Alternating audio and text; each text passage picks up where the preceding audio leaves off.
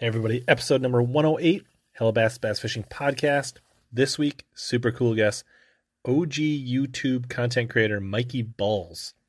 And we're talking all things spring bass fishing, some bass boat talk, a bunch of other stuff, answer a bunch of questions.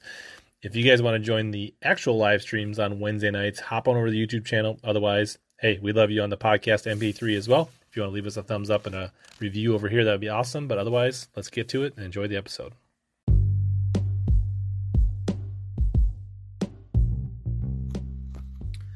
This week, the Hellabass Bass Fishing Podcast is brought to you by Arsenal Fishing. Arsenal Fishing offers premium custom-made performance apparel and tackle. Arsenal delivers a wide variety of custom-designed baits, accessories, and tools, along with unique utilitarian apparel for all outdoor enthusiasts. As part of their support, you can use code HELLABASS15 to save 15% on all purchases at arsenalfishing.com to support the show. Now let's get back to helping you catch more bass and suck less.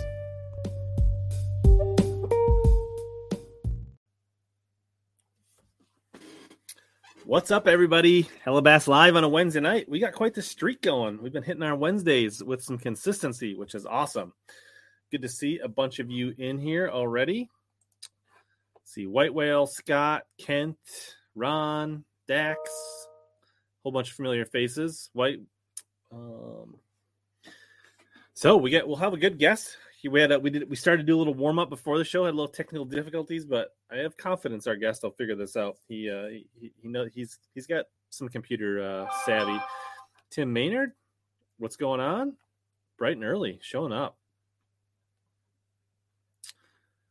Jack Rohr, what's up? Yeah, so we're gonna be talking to our guests about spring fishing here. And speak of it, must have heard his ears ringing. Let's add him to the show here. What's up, Mikey? What's going on, man? Oh, just living the dream. Trying to stay warm here in Minnesota. How cold is it up there? What today was like high of 43, maybe. Is that kind of cold seasonally, or is that standard? It's the winter just won't let go. Like it's we had the same problem down here. So if you go like 3 hours north of me, they still have almost 2 feet of ice. Really? Yeah, like bad deal. Like up in northern Minnesota, it's gonna be touch and go whether the lakes will be open for like the Wally opener on Mother's Day weekend. Really? Yeah. You know, it's funny because everything's kind of behind. At least, like down here, I'm in Alabama right now. We're like 2 weeks behind. I was in Florida like this.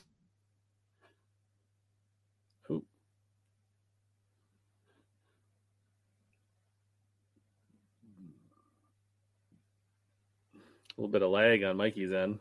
We'll see if it comes around here.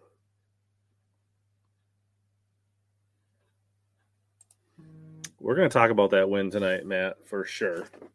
Wind is a problem. I'm actually just going to bop Mikey down to the studio there. Oh, there, maybe come back. Does that work? All right. I know you froze up for a second. That's weird because I'm on Google Fiber, dude. Yeah. So I don't know what's going on. But yeah, I was just saying everything's been behind, man. So it's understandable. What's weird is our fish still spawned like pretty quick. Like they kind of like popped, at least down here in Alabama, they popped and they got done and got out, dude. Yeah, we just I had my first tournament of the year last weekend on the river, which there's only a few places we can fish because we have seasons up here. Right. But Mississippi's open, and 45 to 46 degree water, main river is all we had. And like I think ice just came off the river like 3 weeks ago. So it's been slow. Last year, same weekend, it was mid 50s. So and that makes that much of a difference up there. I'm sure it's very marginal. Like small differences in temperatures really change things. And I think we had 46 degree water temp surface, but I think, like in the river channel, it was probably frozen, like 40, right? Like there was fish that were they hadn't even like tried to get even though a few backwaters and shallow stuff was starting to get close to 50, I think the fish that were in their wintering holes were still sitting down there in 40 degree water, not knowing that they should be getting going. Yeah, because not much has changed. Yeah. Right. And then wind, you guys got wind? Because wind, I don't know if it's been below 20 mile winds in a month up here. It is blowing pretty hard. It actually laid down this past week, but it has been blowing, dude. I was on Lanier it was 2.5, 3 weeks ago, and it was ripping, dude. Ripping. And Lanier's got all these little pockets and channels, and you literally could not hide from it, dude, whatsoever. Catching them on a buzzbait in 49-degree water, that's kind of badass, dude. He's in Nebraska, so he's Kansas. So he said last week was 49. Now this week, buzzbait. That's crazy. Yeah, there were a lot of people fishing Lake Pepin, which is part of the river. And speaking of the wind, we could not it just would find you. You could not get out of it. It was a southwest wind, and you'd get in the southwest corner of the lake, and it would be coming out of the north somehow. It's it does that swirly bird crap, dude. It's horrible.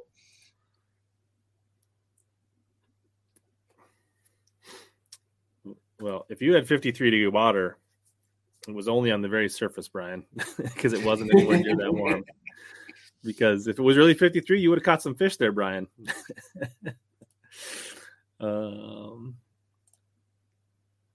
Yeah, so that was my Friday was my first. This weekend's the first day I got out. So, and had a tournament on Sunday. Do you do any ice fishing? I try not to. I try not to. Not since college. I used to ice fish a bit when I lived up there, but that was more of an excuse to drink beer and freaking stay out on the ice all night and stare at the moon and catch freaking crappie. Are you originally from Wisconsin or? Yeah, I'm originally from Wisconsin. From Southern Where in Wisconsin? Southern Wisconsin, just north of Milwaukee. Okay. Yeah. Did you fish Winneconne, Winnebago? I was actually out there twice, I think, in my entire life. I nearly knocked off. My dad freaking bought me a boat when I was a kid, in high school, and I tried to do some guiding in that, and it was a little 15.5-foot winner, and I thought I was some fancy stuff, dude. Mm-hmm. And that thing could go freaking 40, 50 miles an hour. It's pretty quick back in the day. But I almost knocked the lower unit off of it on Winneconne. You know how the rocks come up in between there and Budamore and all that? And yeah, dude, I didn't know what the hell I was doing. I was a stupid kid, and I almost knocked the whole shebang off that thing, which would have been bad. Yeah. Actually, it's one of the most unique fisheries we have up here. It's a really cool tournament venue. When you take Bago, Winneconne, Budamore, those lakes, then you got the Wolf and the Fox. It's actually a really cool tournament. It's challenging. It's big water too. Yeah, but you can do so many things, and it's really interesting fishery. Yeah, I do remember that. I didn't fish out there much, but there's a lot of hardcover, and then in some portions of the lake, or it was in some of the lakes, there's a lot of vegetation. There's a lot of pads in that, and really you can go from one to the other very quickly. It's kind of, and it's broad and it's shallow. A lot of the lakes up there are they fish pretty deep. You fish your grass lines, your weed lines, or whatever you want to call them. And usually that's 8 to 12, 8 to 15, Up there, it's a lot of 5 to 6 foot, and a lot of flats, dude. Yeah. Well, glad you could make it, Jesse. Awesome. Where I was up there, I went up to visit my little brother up there. He lives in Madison still, up in Wisconsin. And I went and fished Green Lake up there. Yeah. That was badass, dude. I haven't been there since I was a kid, and I think I went there once when I was a kid. But that place, it was so cool. It reminded me a little bit of Smith Lake down here in Alabama where I'm at, but chock full of smallmouth. There's some grass, and the smallmouth relate to the grass, which was fun. But that place is cool, dude. And there's some bigs. I saw some smallies I could not catch just swimming around in front of me before I had active target in that. I don't know. I got to go back up there because that was freaking cool. Yeah, that lake has them. I've seen the tournament results. I have not fished it, but there's bigs for an inland lake. Without going into Green Bay and fishing the Great Lakes and that. That's your best shot at catching a 5 to 6 pound smallmouth, I would say, unless you go way up north, I guess. Yeah, should I tell you what the temperature was here today? It was 74 degrees.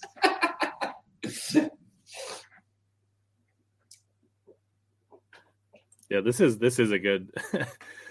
this I remember this growing up in Minnesota and Wisconsin. When we talked about vegetation, we'd say cabbage, we'd say coontail, we would say milfoil. You go down south, it's just grass. Grass, boy. Just grass. I was just fishing the grass. I just got up in that grass and Well, and it's funny too because I can always tell when I lived in Florida, down in South Florida, a lot of guys will come down there for to become snowbirds and that kind of deal, you know. And it was funny because I'd be at the lake, and there's a lot of diversity of people, like accents and stuff. So you can kind of tell where people are from, but there's also sort of this melded kind of universal accent. So sometimes you can't pick up on it. But I'd be like shooting the breeze with some dude at the ramp, and he'd go, "Yeah, I caught him on the weed lines over there, you know." And like, I know where you're from, bro. You throwing a jig worm, bud? Yeah, right. Speaking of that, so you're in Minnesota. Yeah. I fished in Minnesota, I think, once. We went up there for summer vacation once. My little brother had a hockey, hockey camp he went to. And Sure. we fished a place. Are you familiar? I think it's called Detroit Lakes. Mm-hmm. Dude, that place was awesome. We were up there in July, dude. I could see like 4s and 5s swimming. The water was gin clear, and there'd be like reed heads and stuff. You could see them swimming back and forth. And since it was July, like it stays light up there till like 9:30 at night, dude. It's crazy. Yeah, and you probably weren't. I don't know. I've not heard about like Detroit Lake itself being good, but all the little lakes around it are really good. Good. That's where we were on like a chain or something. And like we stayed in some it was beautiful though, dude. And there were banks. Like, and it's cool because it to an extent, like I think Minnesota's kind of like Wisconsin. Like a lot of guys just like scoff their head at bass fishing, you know. They go out, they fish for walleye, they fish for muskie, but especially when you get further north, like the bass are kind of untouched, dude. So they're fun to catch, man. Yeah, there's so much.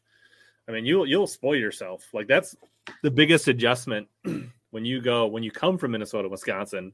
So when you go to, like you go down fishing open or team championship or something like that, it's like prepare yourself that like 8 bites is a good day when you go down south. You know, outside of a few times of the year when it can be really good, and certain, you know, I mean, like when Kentucky with ledges and stuff when they're good, and you know you can blast them, right? But the majority of the year, handful of bites. That's what you're fishing for. And up here, like if you're not culling all day, you're gonna get your teeth kicked in most of the time. Exactly. You know what I mean? Like they're more aggressive. But I mean, I guess that's the price you pay for or not the price. It's karma coming back because the trade-off for not fishing for 6 months in ice. Yeah. Exactly. Except when I lived up there, I was such a fiend, dude. Like I could ice fish a couple times, and then it got old, dude. Like it was just like, dude, there's a hole. I'm dipping something into it, whatever, you know.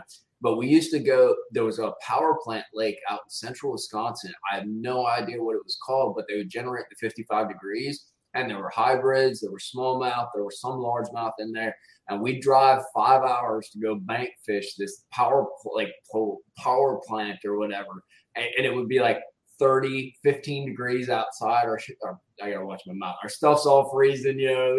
And dude, like the water's open and the bass are biting because it was all like 55, like year round kind of deal. But that was the only reprieve we would get from winter.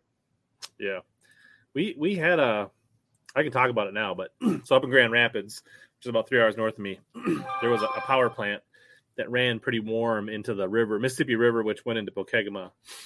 And we could go up there and throw swim baits in the dead of winter.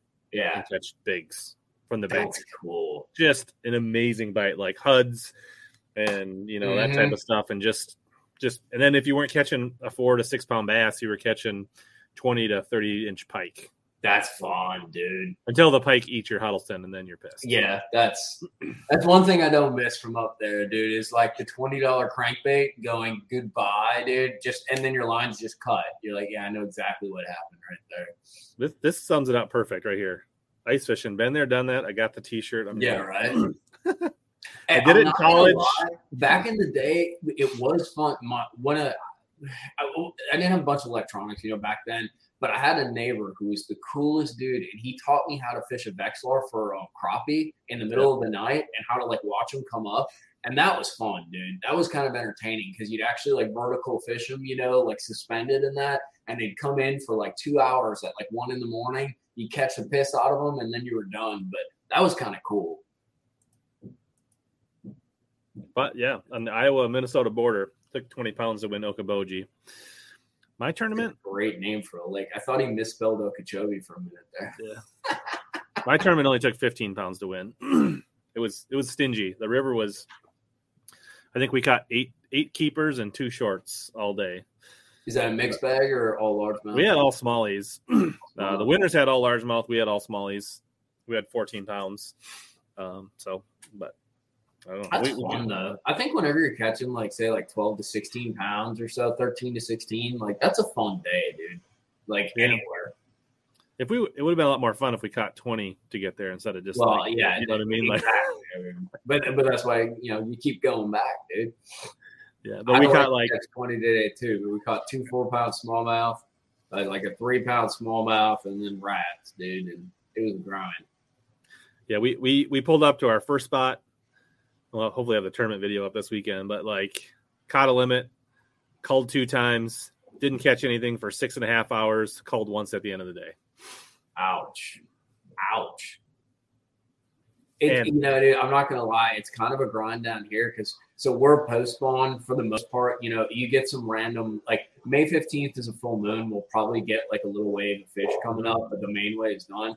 But everything's post-spawn. And if you're not out there at the crack ass of dawn, dude, like you miss the shad spawn. Yeah. And that's the big game right now. And for like the next week and a half, you got to play the shad spawn because everything after that is a bonus, dude. It's a grind. Yeah, because them fish gorge themselves, right? For like, yeah, they go crazy and they're set up for it. They know what's going on. I don't know. It's so weird how they know it. Like they're so keyed into it. But the trick is, in about a week, we're gonna have some stable weather. Water's gonna clear out, and all of a sudden, like that, before you even expect it, there's gonna be fish offshore. Like you think they're still shallow, you think they're still up, and then all of a sudden you go scan something in 15 to 20 feet, and they're lined up on the bottom. And it's the best time because it's before everybody gets out there, before they get all beat up, and you can kind of get those virgin fish that are really chomping. Yeah, that's one thing I've never I've seen when I was on Gunnersville. I saw a little bit of like shad activity, like but there wasn't a bite there. So I've never gotten. I don't fish down south a ton. And obviously, it's only a limited time, but I've never been on the shad spawn. And it's weird. The Mississippi River has shad. Redfin shad. Yeah. And I talk to my buddies that live in La Crosse, fish it every day, and they've never seen a shad spawn on the river. How does that water hit like 65, 70 degrees at some point during the year? Oh yeah. I mean, Mississippi River gets up to 80 degrees. Like, I wonder if it's a delayed deal or something like it. Because usually it's like 65 to 71, 72, something like that. And then it plays with the full moon a bit. But I don't know. Unless they just do it in a really weird area or that they can get so far back. That actually could be. As long as it's a hard spot, they can do it dirt shallow, dude. I don't know. I don't know. Like, I've asked them, and they're like, it's weird. Like, I don't know. It's like they must do it in some really weird area, or they do it subsurface, or they, but it's not like you see on TV where it's it's not super obvious. I've seen them do it subsurface. To be honest with you, that's what was happening. Where did I go? Wilson. There weren't like they were below, and it was crazy because the shadow actually followed my chatterbait back, and then there'd be a bass with it. But it was all I could see it happening on my active target because there were balls of bait, like doing it right below the surface, 2-3 foot below, but just not up on top getting crushed in that. But I could see him chasing back and forth. Yeah, I have fished Lake of the Woods for walleyes. I've never fished it for bass. There are certain parts of it that have good bass fishing, but they're not anywhere near where I fish for walleyes.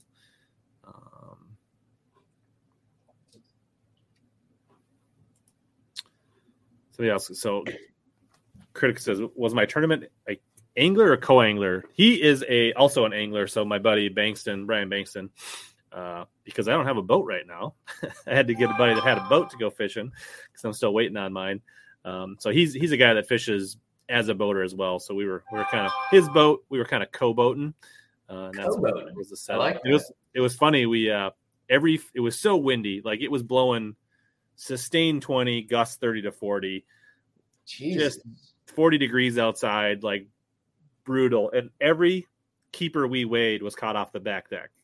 Like the guy that was in the back concentrating on the fishing and not fighting the boat was the guy that was catching all the fish. So we were taking turns. Like, were you guys spot locked or were you guys running a bank? A little of both. It was I think most of the fish came with its spot lock on. Yeah. That's almost the only way to fish. It's funny you say that because I was talking about Lanier before. And when we were over there, it was only like 3 days, but it blew 20 to 30, like you said, with like crazy gusts. It wasn't quite as cold, but we were trying to fish these main lake humps. And really to cast into the wind and try to run your active target on it, it was impossible. So you literally had to set up so you were back casting off the back of the deck. And we just set up on the back and both of us go stand back there so you could cast. We're throwing wacky rigs in 30 foot, dude. So you had to, with like a little 16-ounce deal, like a Nico rig. And in order to like actually get it down to the brush and get it down to that, like you had to make this bomb ass cast, dude. And you couldn't do that into the wind, you know? So we would just sit in the back and like no electronics, basically fishing blind, dude. Yeah. For us, it was all about jerk baits. That's right, Watertown. It was, and I had to throw what ended up being, we got every single fish on a Jackal rearranged 110 medium runner. How does that thing cast? How's that? How does that thing cast? That thing, I was just gonna bring that up. This thing casts amazing. Like there was another boat throwing megabass jerk baits on the same spot, and my partner started the day with a megabass. Yeah, and this thing with the weight transfer in it, just would cut through that wind. Exactly. And I was making the cast and getting it down. And then, so I had two of them tied on, and then he ended up switching to it, and he caught the big one on it late.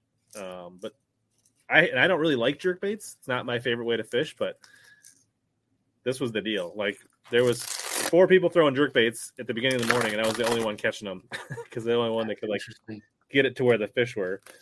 So well, that's kind of the crap part about that megabass, dude. It gets bites and it does outfish most jerk baits, but casting it into the wind, dude, is practically impossible. Like the thing just doesn't throw very well at all. Yeah, the nice thing about the re-range, it's a good jerk bait, gets bit, casts really well. But the best part, in my opinion, is that it's only $15. Yeah, it doesn't cost $24. Like, yeah, right. the bad part is that they're typically out of stock. Yeah, like, but have you ever thrown that? If you're looking for a good jerk bait that doesn't cost $25, this is worth checking out. Have you ever thrown that Nishine? The Nishine? Yeah, no, I haven't. No, you need to check that out, dude. It runs a little bit bigger. I think it's like a 115. Yep. But it's got this crazy little weight dangle off the front hook that you can cut down, and that joker, you can slang that thing. And at least down, I fished it in Florida a bunch, and then around here on Smith. And sometimes you can get it to kind of just slow sink, you know, like ever so slowly, dude. And they get stupid with it. Like it's probably when the water's maybe a hair warmer, like low 50s, you know. But there's something about that just just inch by inch sink, dude. And they crush it. And it's a little bit bigger too. I think at least like our spots in smallmouth, I found, you know how they kind of like a bigger profile thing and they swat at it. Yeah, it seemed to get some pretty good bites from the smallmouth and the spots, like swatty bites kind of thing, just something different. And they're good looking baits too. Like they are, and they twitch well, dude. For my buddy Jacob Wall, he fishes the MLF, and he's down here. He lives in Gunnersville now.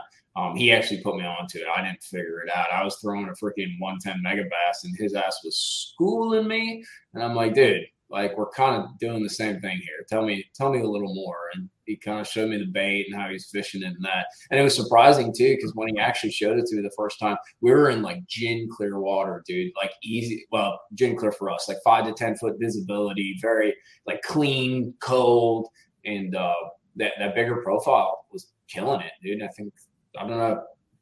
Maybe just something different. Gunnersville renowned for that though. Something different. It'll last for like a year, maybe 6 months, and then it's over. Like they've seen it, everybody throws it, and it's done. Time to find a new toy. Yeah, and it says it weighs 3/4 ounce and goes to 6 feet, so it's something you can cast for sure. Yeah, you can slang it. And the thing I played with it doesn't run like, you know, like a +1. I think that your Jackal looked like it was more like a +1, like a 6 to 8 or something, or a 5 to 8. So with that Nishine, with that little weight transfer, I can sink it down a little bit more. So I'll fish it that deep, but I have to, slang it, let it give it a 2,000 count or something like that, and then work it back, and it runs those depths. But it does run a bit shallower than like a 110+1. I throw my jerkbaits on casting rods. Yeah, I use a 704 CB Dobbins rod. Like for me, I know some people it works, but like it wears my arm. I mean, it's already like wears my arm enough throwing it on a bait caster on a spinning rod. The mechanics of it just I'm like 10 casts. I'm like, I can't do it. I've had issues too. Like I'll throw the little tiny ones. Like I think they're like the little 3-inch Megabass, on a spinning rod. But sometimes, dude, when you're doing that snapping, you get that slack in your spinning rod, and it'll wrap your bail every once in a while, dude. Sure. And you'll go to reel, and that joker will lock up, and it's kind of, and it's usually at the worst time, like right when your rod's loading up. Yeah, the two colors. Rigo was the Secret Shad 2, which is kind of like a table rock shad. Actually, that's the wrong one. Sorry, that's the burgundy. No, this one. This table rock shad, but what they call it, Secret Shad 2. A little bit of stain on the Mississippi River, so you got purple and chartreuse. And then the one that the big one ate was this Hasu. HS Hasu. Similar to Megabass Wakasaki, right? Yeah, kind of. Yeah, just not the green back. I guess it's more of a blue back. Yeah. So nothing crazy. Pretty standard colors. What's the watercolor like on the Mississippi this time of year? I think most of where we were, you probably couldn't see more than a foot to foot and a half. Really, and you're still catching on a jerkbait like that? Yeah.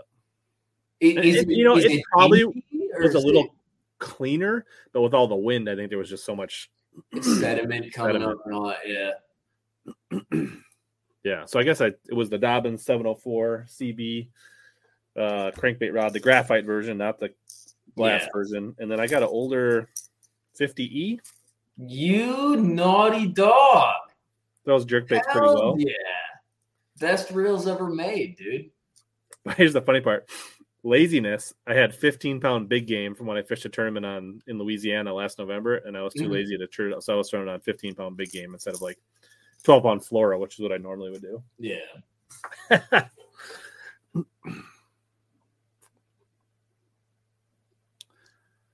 All right.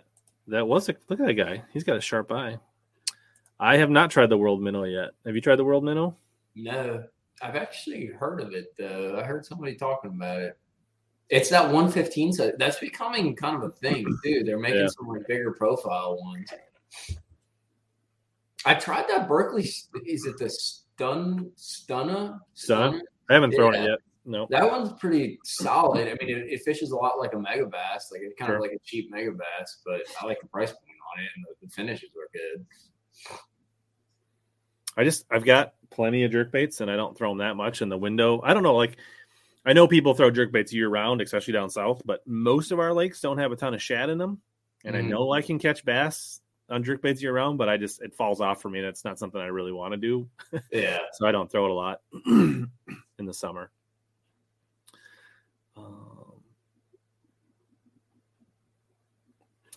Cool. So I saw a comment earlier that I wanted to circle back at here.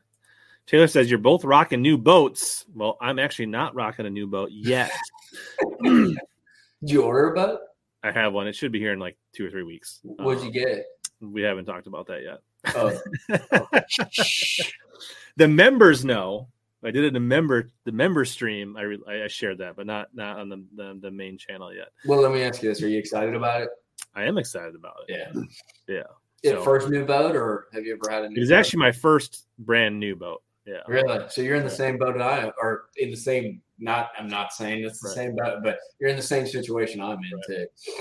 Which you unveiled yours, 2-3 weeks ago on your channel?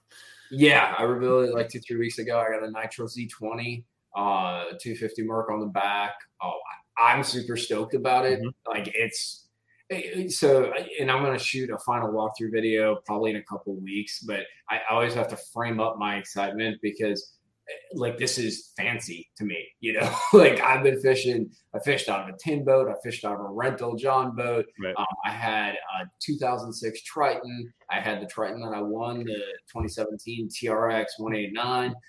So I've had a lot of different kinds and styles of boats, but I never had like a new fancy, like fresh, never put the first scratch in it. Like, yeah, dude. So to me, it's mind blowing.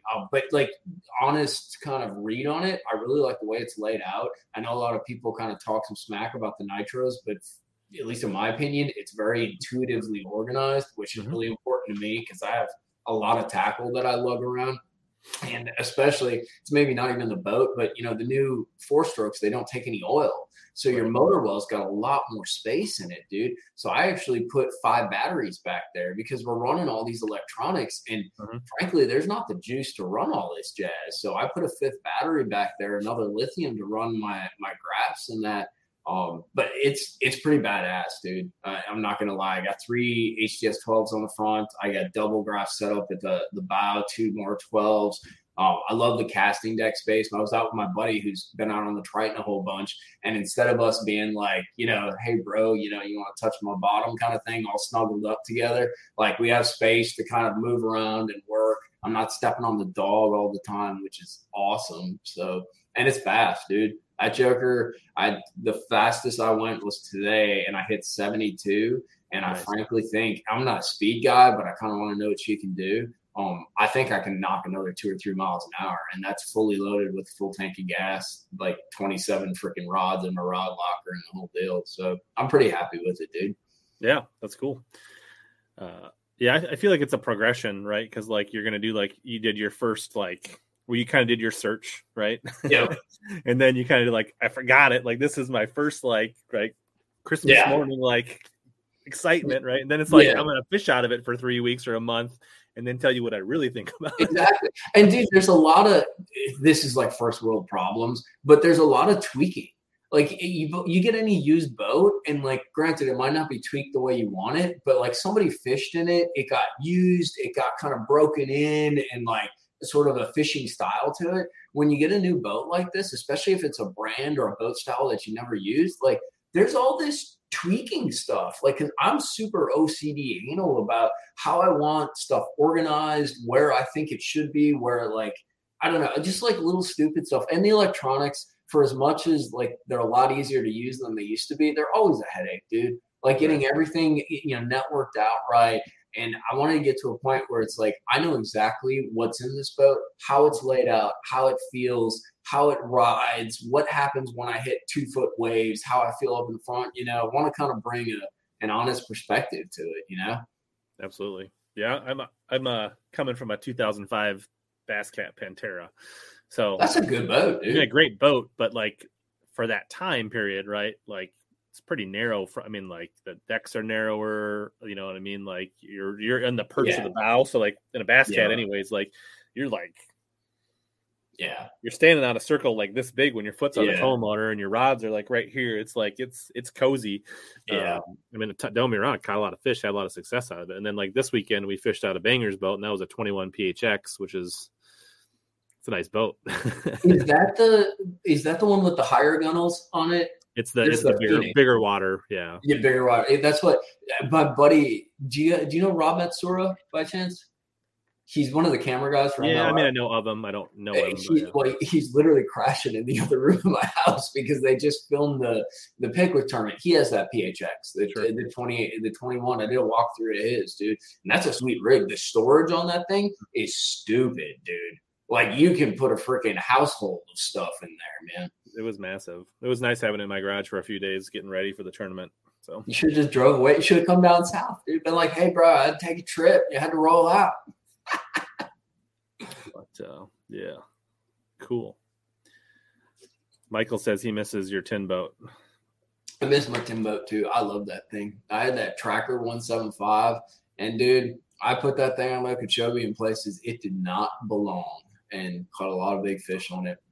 Not gonna lie, man. Like, if you're on a budget and you need a boat, like a tin boat's a great way to go. Like the entry level, I mean, the Trackers aren't the highest quality, but they're solid boats, and it's super easy to mod a tin boat, and it's a great entry level, especially if you're fishing like medium to small water, I mean, you really don't need, and you're not traveling a bunch and all that. You really don't need all that boat, dude. If you can do 35, 45 mile an hour and you got a place for your rods, you can deck it out with electronics. I mean, you don't need that much. I used to have a 24 volt trolling motor in that 175, which was 17 and a half. And like, dude, I could go through hydrilla mats. Like I could get through all the grass, get super like draft really shallow. It's a good boat, dude. Yeah. I had an 80 pound on my cat. Yeah. And honestly, like, especially if you live up Minnesota, Wisconsin, 99% of the lakes, an 18 to 19 foot Vexus or Tracker or whatever, Crestliner or whatever. It's perfect. Like all you need, as long as you're not on leech when it's blowing 30. Well, and you know what guys forget too? I'm a big fan of fishing smaller lakes, maybe not smaller, but like you're off the road lakes, maybe your non-tournament lakes, your less frequented lakes. And a lot of times they got crap boat ramps, dude. So like if you don't have 4-wheel drive, or even if you do, you can get in some places where guys really kind of shade away from putting in a 20 and 21 foot boat, dude. And even with docks and stuff, I know in Wisconsin, we fished a lot of docks. There's a lot of little creepy sneak arounds that I could get into with like a little tin boat versus some big old glass boat trying to wedge around, getting the back end of the dock and all that. I look forward to getting stuck trying to do that in the new boat. I'm sure I'll still drive it like it's a 19 footer. I'm not going to lie. I don't want to overboost the nitro, but like one thing I do like about the nitro is I was so my 189 was 18'6", I think, with a 150. It had a wide beam, 94-inch beam. So it was more like your 20 or your 19 foot style boat beam. But I was concerned with the sort of the responsiveness, because I'm used to this smaller boat. I've been in more of a smaller boat. So like trailering and then maybe getting around docks or even like turning and stuff. So that nitro comes in at 20'2". It trailers super easy. Mm-hmm. And it's nice because it really is responsive. Like I don't know about you, but a lot of times these smaller boat ramps I put in, I'll have to like drive the boat and make a 45 to get on the trailer. And I really thought I'd be missing that turn a lot with that 20-foot boat. And the thing is super responsive. Like it cuts really well, like idling and all that. It doesn't just, just plosh around, I guess you could say. So I've been really happy about that. I think anything bigger, at least for me, than 20, maybe 28'1" or 20'2", it would be too much. I think ideally a 19-foot boat is like the perfect boat personally. If you fish alone mostly, like you get speed, you get range, but at the same time your gas mileage and your travel mileage, your highway mileage is pretty solid. Yeah, I'm a big fan of the like 19.6 to 20.5 or whatever. That's like let's see here. Austin wants to know, what's your experience on the Coosa? You fish the Coosa River at all? Big zero. Yeah? Yeah, I haven't been down there. My buddy was busting my balls about that today. He's like, you gone to the Coosa yet? I'm like, no, dude. I've barely fished around where I live. I'm always on the road freaking working and doing stuff. But I need to get down there. All these guys talk about around here is like that Coosa River spot, like the hardest fighting, best fighting fish that you can find from a spotted bass standpoint. Yeah, actually, I spent 4 or 5 hours on Logan Martin one time.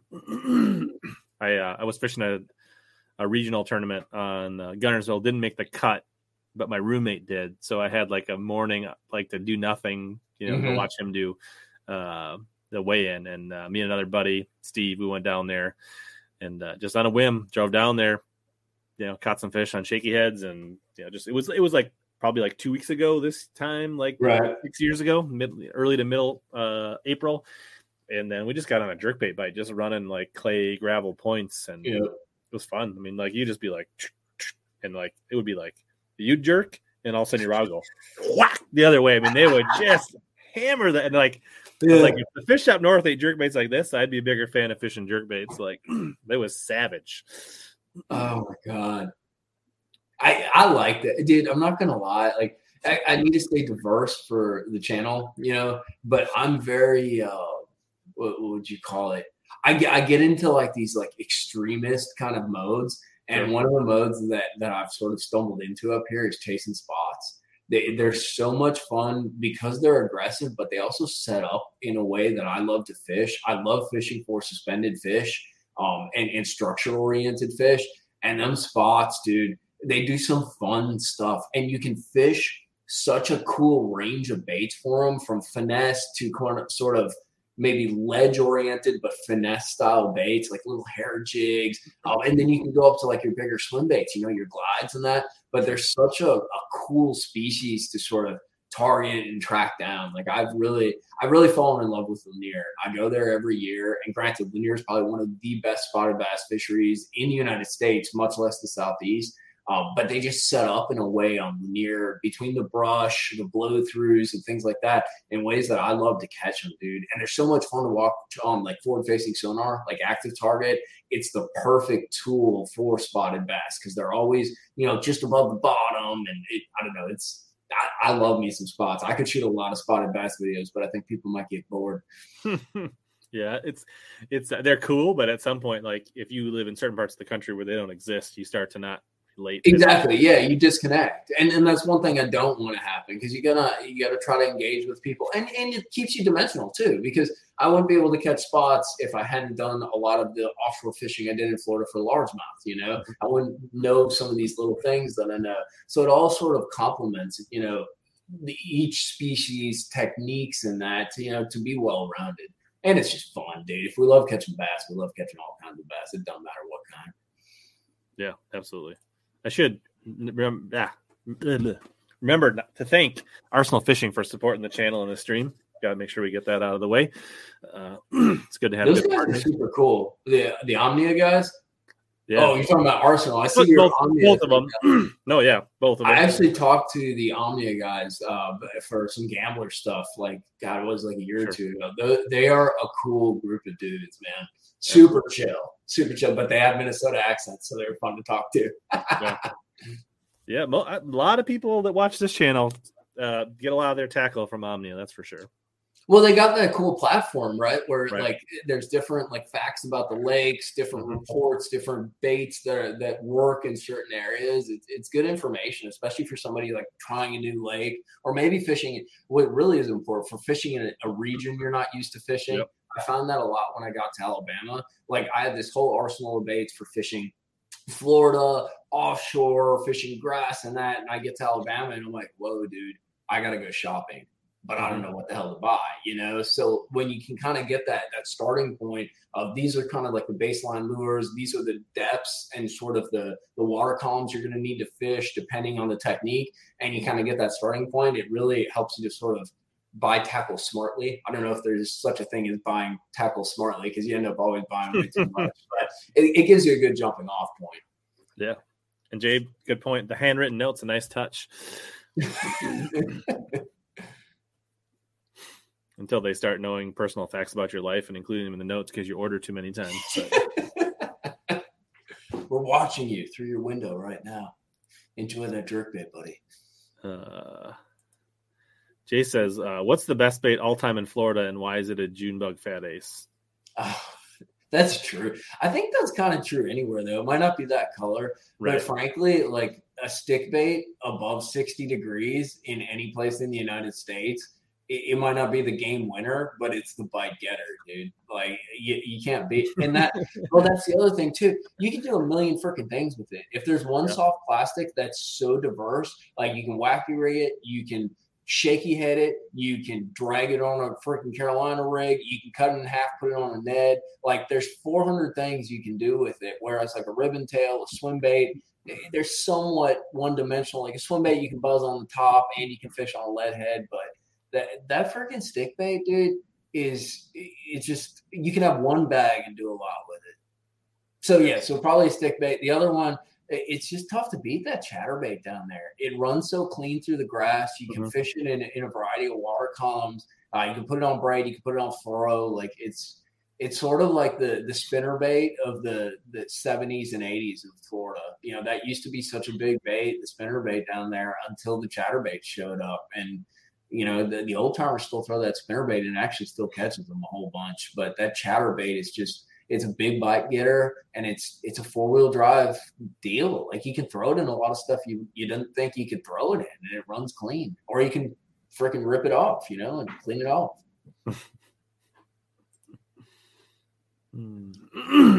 Yeah, that's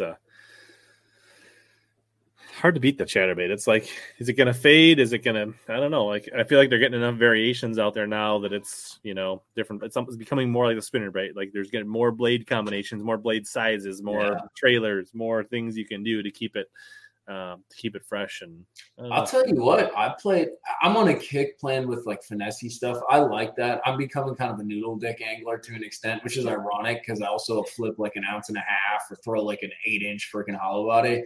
But I tried out that new chatterbait mini, and that's a bad mama genre right there. And I was actually using it to skip docks around here. And what's kind of cool with it is since it's a smaller blade and a smaller profile, the 3/8 runs like what a 1/2 ounce would, like depth wise, Yep. And I can skip the hell out of it, dude. Like a 3/8 in that mini. Like it's a bullet, dude. You put like a little, I put a little Komodo on it or a little Gambler, like easy swimmer. I can put that joker in the back of a dock, dude. Easy, way, way back. And it's got a little different vibration because it's got that smaller blade. Yeah, I rigged one up thinking in that cold water was going to be the deal. We never really got shallow enough for that. Right. I rigged up a 3/8 mini max with this little 3.5 inch little tactical minnow, and it was. There will be a time where it's going to be spicy in there. And I think the smallmouth, like you want to talk about a smallmouth chatterbait, that's it, dude. Yeah. And it doesn't thump, it vibrates, right? Like it's more like a liplet. It feels like a 1/4 ounce trap. Yeah. Because I was fishing it in hell, dude. It must have been 55 degrees, which I guess for by you guys is a little bit warmer, but for us that's still like trap winter pre-spawn, kind of fishing, dude. So it's subtle fishing, and they were chomping it, dude. Yeah, absolutely. Money Bass with the $2 donation. Thank you. That's awesome. Much appreciated. He wants to know when you're coming back to Lanier, or maybe you were just there. As soon as possible. I might try to get. I'm sure he knows Tim at Hammond's Fishing over there. I actually just got off the phone with him this afternoon, and I'm hoping I'll get over there in a month or so. I really love fishing over there, but it is like about a 4-hour drive, so I got to kind of play my schedule to get over there. And Chris Blank with the super sticker. Thank you, Chris. That's awesome. If you guys do I get like 50% of this deal or something, or how does this work, dude? For sure. in Mojo, you get a custom visor at the end of the night. I get a custom visor. Very nice. For the people that are on YouTube, they can see the little like video game Nintendo controller jumping in the super sticker. It's the one drawback of StreamYard that doesn't pull over some of the cool stuff. And there was so yeah. What are some of your favorite chatterbait trailers? So he kind of wrote them all down. So Easy Swimmer, either Easy Swimmer is a little paddle tail swim bait. Yep. So either that as it is, or actually, I think Tactical Bassin did it, and actually I didn't even see them do it, but my buddy Jacob Wall showed me. But I think he might have saw it on Tactical Bassin, whatever. You cut the paddle off and just make it like a fin. The Komodo's great. That Spunk Shad is naughty too. Like they all kind of have their place. I'm originally a big fluke guy, and every once in a while I'll go back to that. The only problem with that fluke is since it doesn't have a fully plastic body or like a contiguous body, it does slip down that hook a bit, so it doesn't stay on there as well as you'd like. But if somebody made like a full body fluke with that nice little fork tail, that would be on my list because that's one of my favorites. It really makes that chatterbait hunt really well. Where's some other ones? I'll put like your Gambler stuff would be the burner craw or like a rage tail lobster. I'll put those on if there's a lot of brim around and I'm trying to keep the bait high and maybe fish it a little bit slower. But I'm not going to lie, especially living in Alabama where really these fish are focused for the most part on shad.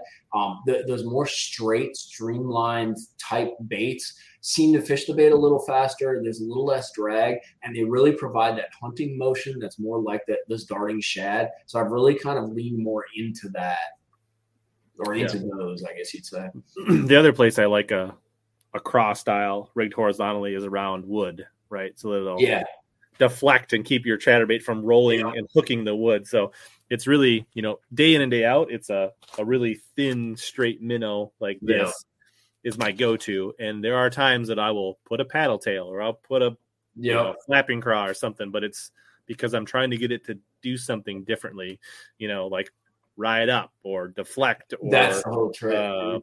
Maybe sometimes I want a trailer with action because it'll actually kill the chatterbait action and tone it down in cold water or things like that, right? So I think that's something that a lot of people, because a lot of people are thinking more of like what trailer, I don't know how to frame it, but maybe they think more about like what trailer do I want to complement the chatterbait, but it's more of a question, at least the way I look at it, is do I want to take away from the action of the chatterbait, or do I want to add to the action of the chatterbait? Because I think that's really what the trailers do. Like it adds some bulk and some weight, but really they affect how the chatterbait behaves. Whether you get that hunting or darting, whether you get it to ride pretty even and low in the water column versus riding up. And I think those are really the ways you need to look at a chatterbait trailer. Do you want it faster? Do you want it slower? Exactly. Right? Do you want more drag on it? Like that. Those are kind of the things that I think. Do you want it to hover when it hits the water or get down and start? Exactly, dude. Yeah, the Flush looks like it would be a good chatterbait trailer. I bought a pack. I haven't fished a lot, but that's their 6th Sense fluke style bait, and it looks pretty like it would make a good one. You can't go wrong with a fluke. I'll be totally honest with you, dude. Like if I had to pick one chatterbait trailer, that's probably what it would be, because you can do a green one, you can do a white one, and it makes that chatterbait dance, dude. It really does. It'll be running straight for like 3 feet, and then all of a sudden be like, right turn, and then it'll come back. It's very hunty. It's very erratic. AJ, you're going to get banned if you're talking bad about the Menace. Don't do it. Ban him. I like when it gets a little violent, dude. This is good stuff. How about Mikey's recommendation on jerkbait or hydrilla on the Harris chain? Would like something floating like a bomber that gets to 3 feet. I mean, your best bet is probably like a bomber. I ran that Nishine when I fished Toho this past December. Hydrilla was a little bit deeper, approximately 4 feet or so, maybe a hair more in places, but I liked it because it would tick. It was a bigger profile, easier to cast, and I could get it into that Hydrilla and actually rip it out. But the bomber is kind of your only option for floating when it comes down to it. I played around with it. What's his name? Who makes the 110? Megabass. Yeah. Megabass makes a giant floating. It's like a 6.5, 7-inch floating jerkbait. Looks exactly like a wild shiner, dude. I have tried to catch a bass on that thing many a time, and it would be perfect in that situation. I have not gotten a bite on it. So if you can use that and catch one on it, please let me know, because I think it would be perfect. But it's just one of those things where the stars align, but it doesn't get bit for me, at least. Yeah. Otherwise, doesn't Smithwick they used to make a floating Rogue? Aren't those all the same? Aren't Smithwick and Bomber owned by the same people, or no? I don't know. Or you could throw in an original Rapala, right? Like that would be Them jokers are impossible to cast, though, dude. Like they are just because that's part of the problem in Florida. You need to make that long cast and keep that bait up. That's why you almost got to run that floating deal. Like a wake bait might be something to look at too. Like you can get a wake bait that'll run like 6 inches below, and you can kind of maybe duck your rod tip down and tick the tips of that hydrilla or something like that. Might be something like the other one is that what the hell's that thing called? Lucky Craft BDS. I think it's the 2. That'll tick too. It's like a little fat wobbler. It runs like 1.5 feet or so on like 15-pound, 17-pound fluoro. Yeah, Yo-Zuri jerkbaits are bad. I've heard good things about Yo-Zuri from a lot of people. I haven't thrown them, but it's on my list of things to try. Dude, they fall right into your category because they're price point sensitive. They're really reasonable. It's a really well made jerkbait. They come with some thicker hooks on them, instead of those little Megabass dinks. And they get bit. You know how it is with some jerkbaits? Some just don't get bit. At least in my experience, like the Joker gets bit, dude. There's some good color finishes on it too. Critical Grave says, "What's your progression for fishing? Moon, weather, temp, watercolor. Like, what do you like when you first get somewhere? Like, what's your process for breaking things down?" So I'll be totally honest with you. My progression is can I get all my work done and go fishing, and then I kind of address those things. So it's more of a do I have the opportunity to fish? If so, like, is it halfway, like, not going to thunderstorm and destroy me out there? But other than that, though, so I'm in Alabama. I fish a lot of the TVA or impoundments. So one of the first things that I'll refer to is water levels, as well as current flow. Those are big factors that played into today. Actually, we had falling water, and then we had a cold front. So we had falling water, less current, and a cold front go through. All these great factors. Actually, all three of those you do not want. So I probably shouldn't have gone today. But I'll analyze those things. The one thing that I've found, though, is I use those as ways to attribute maybe issues that I'm running into on the water, why I'm maybe not getting bite doing a certain thing. Maybe I'm fishing too fast, but I try to keep those out of my mind as things that are saying, hey, you can't catch fish today, because then it'll just piss you off, and it just puts you on the ground. Moon wise, though, I hate fishing after a full moon unless there's brim spawning or maybe a shad spawn, or if the fish are spawning like the bass are. But at the same time, usually after full moon, they'll bite in the morning, they'll bite at 1 p.m. So like there's little things like that you can think of. But I try to take those things into as factors. Cloudy days, fish might be up in the water column. Maybe I have to fish brighter colors. But at the same time, the fish aren't that smart. So like I'll do what I know how to do, what I like to do, and look at more maybe of a seasonal kind of aspect. Where should they be? And then try to run a variation on that using those more like weather factors as maybe little tweaks that I can make to presentations or to where I'm at. Nice. Not that any of that's right, by the way. but every now and then you catch one doing it. So yeah, you kind of have your process and you go through it. There's been a few people wondering where Bog is tonight. But... Oh, dude, he's in detention. He's out hanging out with the girl and Rob. Yeah, I can go get him if you guys want to see him. I'm sure we'll have to make an appearance at some point. But hold on, let me holler at him real quick.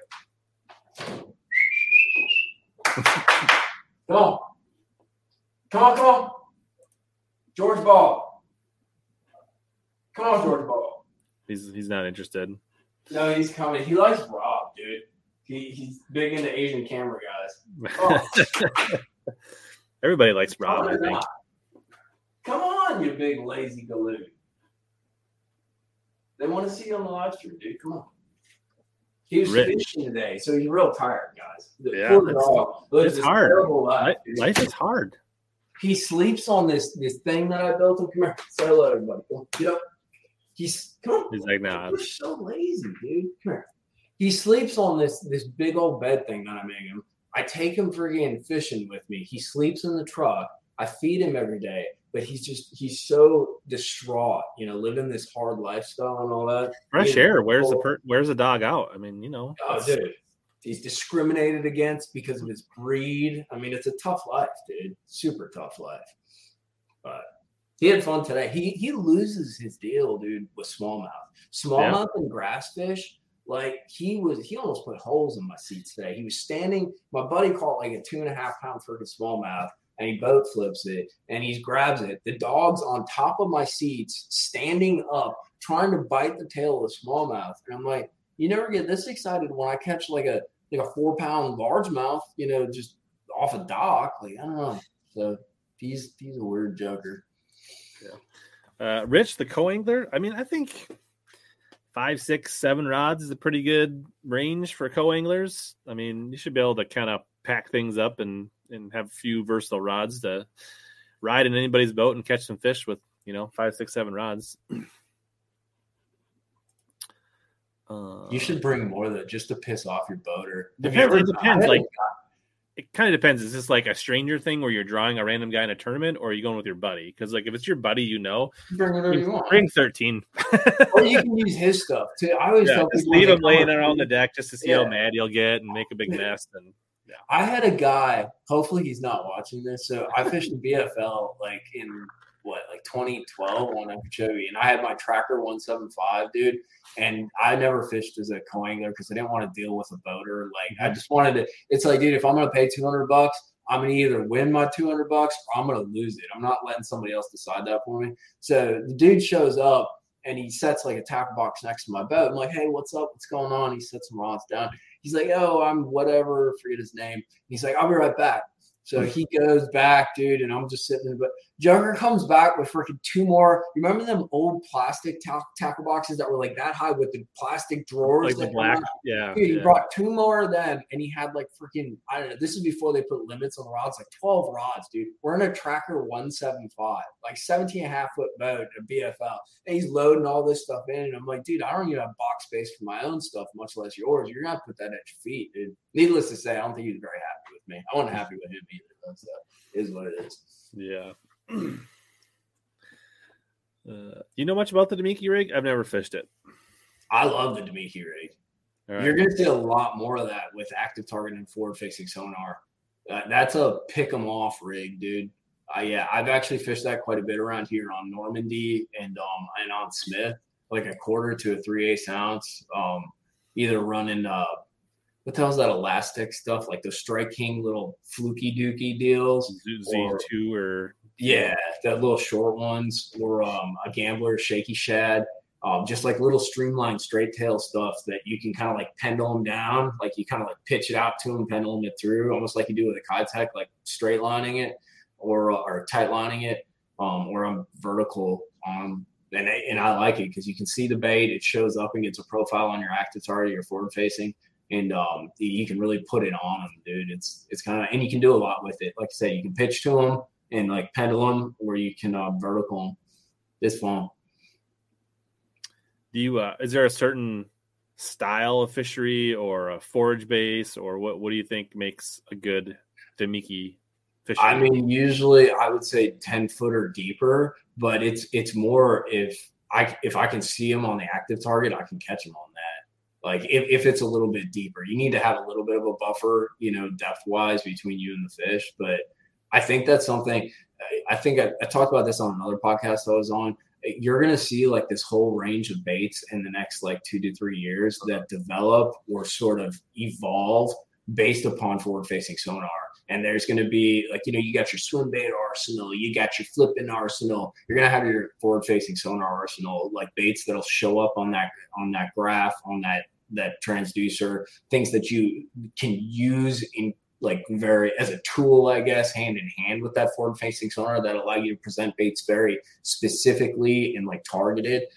That's going to be like a thing that you're going to see from some of these bait manufacturers. 40 rods. I like it. That's my kind of guy. You got to start some stuff when you get on a boat with somebody, right? Like,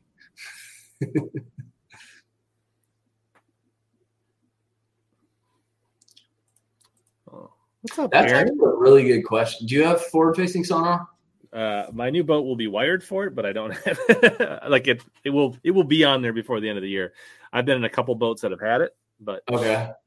Because this is something I actually learned about when I got it last year, and it's actually kind of an offshoot. You've had structure scan, like side scan and all that jazz.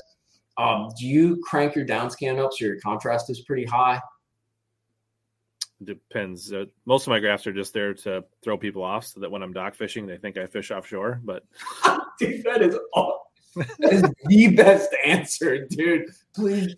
I don't even turn them on. They're just decoy units. That's a good idea. So you know what? I should do that. Like, I run the camera in the back of my boat. I should actually drop like a waypoint on a lake that I'm not on, and you know how it does like the numbers for where you're at. Sure. I should do that and get it. Just put it in as a little B-roll, like yeah, dude. Put it, yeah, exactly. Like, people will be sitting on a block of land, freaking in the middle of it. In any case, one thing I learned. Do you know Ryan Salzman, the guy on Gunnersville? Yeah, I mean, I know of him. Yeah, I mean, so Ryan's a big electronics guy, and he kind of taught me a lot about that stuff. And I kind of came with some knowledge, but he helped me to really tweak it. And one thing that he does is he cranks up his contrast on his down scan. And the reason being, he's like, dude, if you see something on there, it's a fish. Might not be the fish that you're trying to catch, but it'll give you better bottom separation, because if it's a dot above the bottom or near the bottom, it's something. And I'm like, yeah, that's reasonable. So I sort of took that same approach with the active target, because really with forward facing sonar, it's still very interpretive. You see things move, and that indicates that they're alive usually. Right. But cranking up the contrast on that thing is excellent because it's not like you're trying to see like the face of the fish and how many like stripes it has across its lateral line. You're trying to see a dot that moves back and forth. So the greater contrast, the greater brightness and standoutness it has without getting a bunch of interference is important. And then the other thing I found with mine, I don't know what Garmin's LiveScope offers palette wise, but Right. there's a red yellowish palette on my active target, and it really provides a lot of contrast. It also picks up a lot, so you get a little bit more chattery sort of interference that shows up because of the color palette, but it also shows everything in a very like brusque way. It stands out. So my recommendation is crank your contrast to a point where you can, like, it doesn't wash out the screen, but you get real hard lines on objects. And then you can always bring it back down from there. But it's a great starting point to really see everything and kind of figure out what's moving and what's not. Yeah, that was we had John Sukup on a month ago or so, and he's big on like, I just want the information. I could care less about how clean it looks or how crystal and how crisp it is. He's like, I like to crank things up. I want to get all that information on the screen, and I'll try to figure it out later. But he's not concerned about how pretty it looks. He just wants to get as much information as possible. Because it's not like 2D sonar. You're not trying to get like a color line so you get your arcs and you can figure out how big the fish are and all that jazz. Like it's one color or the other, and it's a hard object. So you want it to contrast a bunch against that background so you can pick it up, dude. Absolutely. Everett wants to know if you're coming to Texas. So Rob, who's in the other room, he called me this afternoon. He's like, "Hey, Mikey, you want to go to Texas?" I'm like, "Yes, Rob, I do want to go to Texas." He's like tomorrow? And I'm like, "Rob, in a perfect world, I would literally get in a truck and go to Texas with you tomorrow. But I got work to do, and I literally just got home from Florida, dude. So no, I cannot go to Texas." But he's like, "Dude, they're on beds." I'm like, "Dude, you're killing me. I can't go. I want to go. I'm going to try to go next year." I got a buddy down there, Texas. Big Bass Tours, I think, is his guide service. Super cool dude. His name's Brian Parker. He does a lot of guide trips down there, super down to earth, and I'm sure he could help to get me started down there. But there's some bigs, no doubt, getting caught in Texas. Texas is the new Florida, in all frankness, right now. And it ain't going to last, so you better get on it while you can, Christopher just says he's been watching you religiously, and he's definitely upped his game. So that's awesome. Dude, I'm glad to hear. I'm glad the videos have helped. I love making them, so somebody watching them and enjoying them really means a lot, dude. Yeah, I don't know. Like, I always like to say that, like, my thesis for the channel is to help you catch more big bass and suck less. Yeah, dude. It's that simple. Like, it really is, dude. It is fun making the videos too, dude. Like, I can't lie. Like, there's nothing like going back. Like today, so we caught like 2 4-pound smallmouth. Like, not megas, not small ones, but it is fun going and just watching and being like, "Oh, I was shaking my rod tip like 4 times and then she bit," or it was just right after the cat. Like, it's fun to watch and like capture that, dude. And there's so much information, even on a personal level, like beyond you sharing it and all that you can kind of take away and learn from, dude. Yeah, absolutely. It's a little slower. We had Gary Dobbins on last week, and it was a little crazy. The chat that must have been kind of interesting. Yeah, it was. There was a lot of people getting their rod questions, and Gary's he's a good storyteller. He's got like, every time somebody's got a rod question, he's got like, "Well, we designed this rod for Carolina rigging on Diamond Valley Lake, and like there's always like a really good story for it, so it's cool." That's really cool. What are your main rods and reels, I guess? So I got a bunch of Halo rods. I'm buddies with a guy that runs Halo. He's actually a stick on Gunners, little dude, Sure. Bald. But I got those. I got speaking of Dobbins, I have a Dobbins Fury 795. It's kind of like my swim bait rod, my all around, all purpose. I think I got a Daiwa. What the hell is it called? Tatula on there. Yep. And then beyond that, I have a mix mostly of Shimano's. Mix of mostly Shimano's. I think I might have a Luz in there, a speed spool. And then I got some Daiwa spinning reels. Dude, so, all right, I will never buy myself something crazy expensive, but my buddy gave me a present, and he really should not have, because it's ungodly price. He gave me a Blue Arcia Xenon. Do you know those? I know of them. I haven't It's held a them. $500 spinning reel, dude. Like, it's a stupid expense. It's their response to a freaking Stratic. Dude, that thing, it's the craziest deal. It feels like a total piece of garbage because it weighs nothing. So, like, Right. it feels very nothing in your Kind of feels cheap because it doesn't feel like there's anything exactly. It's all like carbon fiber or something. But dude, it weighs nothing. So it's like sitting there shaking it with a Ned. Like it doesn't, it's freaking easy. But the drag on it is stupid. And I can't thank him enough for giving that to me because he really should have. I may or may not be having a rod video coming out, a very irresponsible acquisition. Oh, really? Rod. I like that. An irresponsible. You should actually title it that. I made an irresponsible. That's the thing is like I got to figure like that's probably why I haven't done it yet because I haven't figured out the right title for it yet. What the hell was that show with Jason Bateman? Like, I think you've made a huge mistake, or I think I've made a huge mistake, kind of deal, or something like that. Nice. But yeah, that's what I got. It's Shimano stuff mainly, and then a bunch of Halo rods. I love, dude. It's funny with the reels. I ain't hating on anybody because there's a lot of reels that are decent out there. But I swear to you, I'll fish my Shimano stuff. I got a bunch of the old 200Es, and I'll try some other brand. We'll leave it at that. And like, it's decent, it's nice, and then something will happen to it, or I'll just be like, yeah. That's the golden rule right there. But I just keep coming back to the Shimano stuff. And I'll be the first to admit the price point, usually the old Chronarch, very nice, which is the 200E, but just in a white shell. Very nice, dude. But like freaking, they're not the most price point great, but they just last. The new ones aren't as great as the old ones, but they're still pretty freaking bulletproof, dude.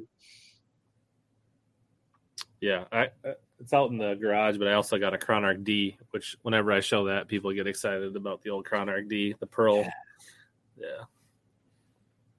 I sold a couple of those and regret those. Like, they're not light, but God, they're amazing reels. They're just, and what's funny about that is with all like the millennial kind of Gen Y, what do you call it? Like the sentimentalism, like for the 80s and the 90s, you'd think those jokers would do like a legacy release or something of like the old 200. They'd make a killing, but at the same time, I know like the manufacturing cost is their margins are going to be a lot less because it would probably cost like $300 now, dude. But sure. I bet you they would sell a ton of those jokers to guys like thinking about the old times when they used to get them, plus new anglers experiencing like that level of quality and that like solid of a build, dude.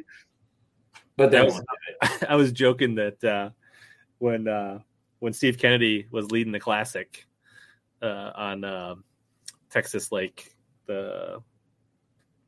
whichever one, the one that was in Texas 2 years ago that Cherry won, right? But he was leading, and I was like, man, when Kennedy wins this is going to be the time to sell my old green Corrados, and they're going to be a killing on eBay because everybody's going to want one. Dude, right now they kill on eBay. I know, but I'm saying if he would have won the Classic on the old Bantam, right? Like true. The green Bantam would have been like, all right, this is the time to cash in. Yeah. They're worth gold, dude. Yeah.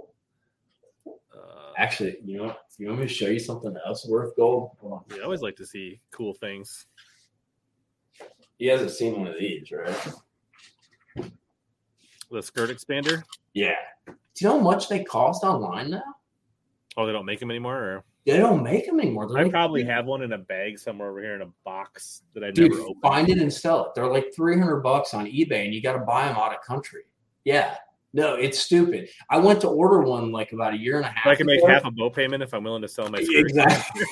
I went to order one like a year and a half ago, dude, and they weren't on time at the warehouse. And I started trolling around looking for them, and dude, you can't find them. And my buddy in Florida, he's like, bro, I got two. I'll hook you up. I'm like, no, dude, like that thing, you sell that thing. He's like, bro, I'm not going to use it, and like you'll actually use it. I'm like, I will use it, but he sent it to me, and I don't deserve it at all. But that thing is for $300, I can send a lot of jigs to Super K and have them hand tie them for that. Yeah, little barter and swap deal, right?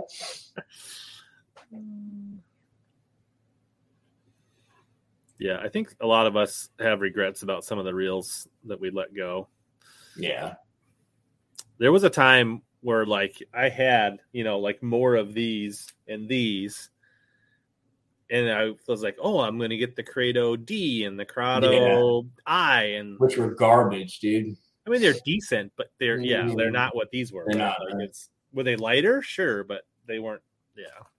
Well, I know I was a poor joker for a long time, and now I'm a less poor joker. And when I really started buying like my arsenal of reels, it was when they were discontinuing the 200Es and the 50s or whatever. So Dick's had them for I think like $110 on clearance. I literally hopped Dick's Sporting Goods all throughout Fort Lauderdale, buying as many as I could. I think I had like 6 left or something like that. And yeah, I've repaired them, had them fixed because they break after a while, but they break after like 5 years of like flipping 65-pound braid, like. But now it's starting to get where some of these people that fix my reels, like they can't get parts for them. Like they used to be able to take the 200E Corona parts and use them on the old Corrados because it's the same reel pretty much. And they stopped making a lot of those parts. So it's getting a little tough to fix them, which sucks. But so now you're going to have to start like, okay, I got to take this piece off this piece. Right. You're going to be like 8 reels is going to turn into 6 reels from the parts of those. And like, dude, well, I got one that's a 200E case in green halfway around. And then you get to the pull-away plate and it's the white freaking pull-away plate from the Corona, dude. So it's like the zebra reel. It's white and green.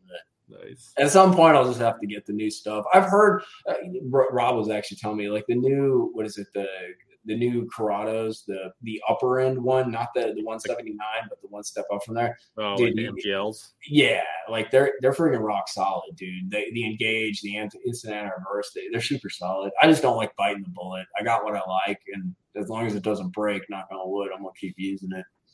I haven't bought many of the newer, more expensive Shimano's, but I really like the Shimano SLXT for $129. Like, oh, dude, that's like the deal. Yeah. And even I have a whole freaking hard drive server under my desk for all my video stuff, and I just kick the face off of it like a smart person. The SLX, even the $99.99 from Tackle Warehouse, dude, I've bought, especially being up in Alabama where I'm doing some braid applications for some flipping in that, but the majority of my applications take 15 to 20 pound 12 to 15 pound, 12 to 20 pound fluorocarbon.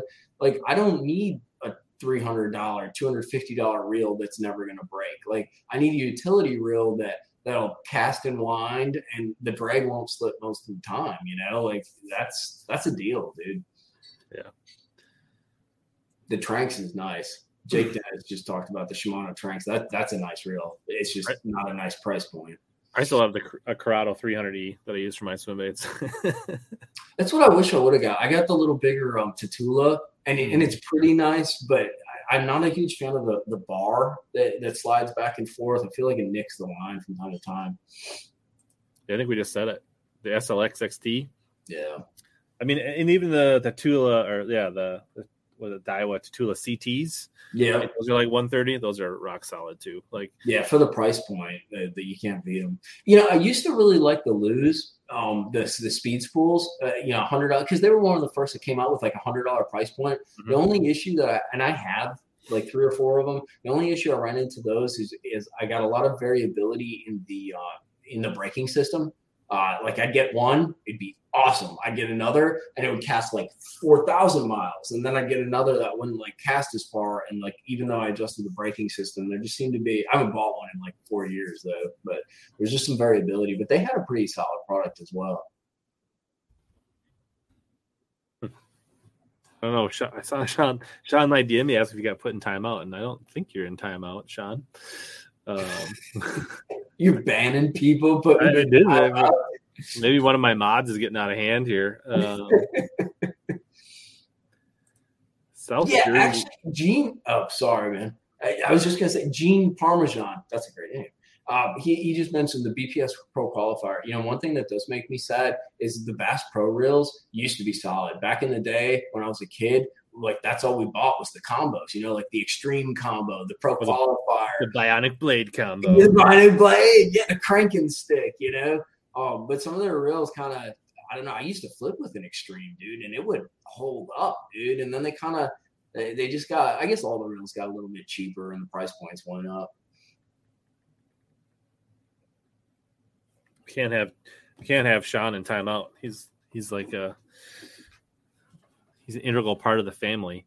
South Jersey, what's your favorite swim jig you use in tannic or tinted water? Or I maybe got a couple. I mean, like in grass in Florida, we got the goat super stout hook, but it's for like super thick grass. And that's really what I go for, is something with a really strong brush guard to go through that stuff, be able to fish pretty quick.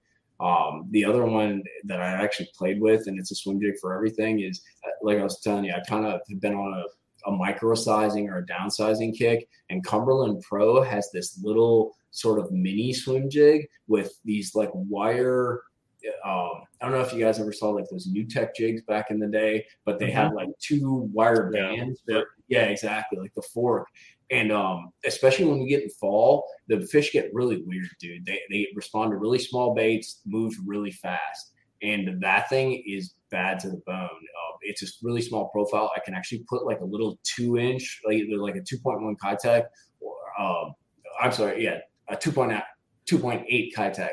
Or Gambler makes this little 2.5-inch. It almost looks like a spec. What do you guys call it? Crappie bait? You know, like a little minnow. I can put a super small bait on it and really burn it through the grass or around cover in that, and it works really well, even in that tannic water. Interesting. Cool. What's up, Jig Squad? Yeah, I guess somebody else was saying that they were having trouble in a different stream tonight where they got put in timeout for no apparent reason, or like YouTube's just putting people in timeout, I guess. I don't know. Nice.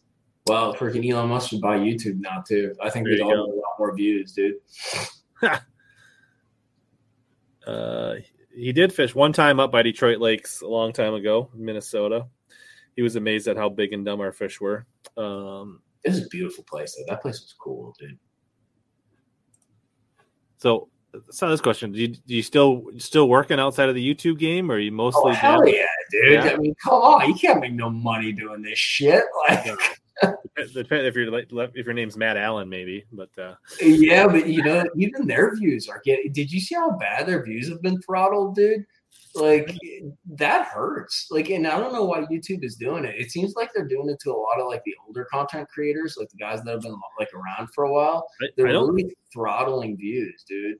Not that the people here probably care watching this because they want to know like how to catch fish on fat aces and things like that. But I think it's just the audience is shifting, and I think you got to change to keep up with the audience. I don't disagree with that, but there are changes in the algorithm with the way dissemination is going. But I'm just saying, like, subscribers don't mean much, and you can't rest on your laurels and just do things. That's very true. You can't do the things you used to do and just think you're going to still get the same amount of views. That is true, but there is a change in the way the algorithm has worked for dissemination, especially geared towards outdoor content. Because you can even do like a cross-reference. You had the big hunting kill, kickoff by YouTube where they knocked off a bunch of videos like that, and then they downgrade. Downgrade's not the right word, but they reassessed. Whatever. We don't want to get into it. But yeah, you definitely need to stay fresh and lively and change content. But it sure would be nice if YouTube treated people who shoot fishing videos like people who shoot makeup videos and all that other garbage. But they don't. No, what I do, so I don't do all YouTube. I'd like to do more of it.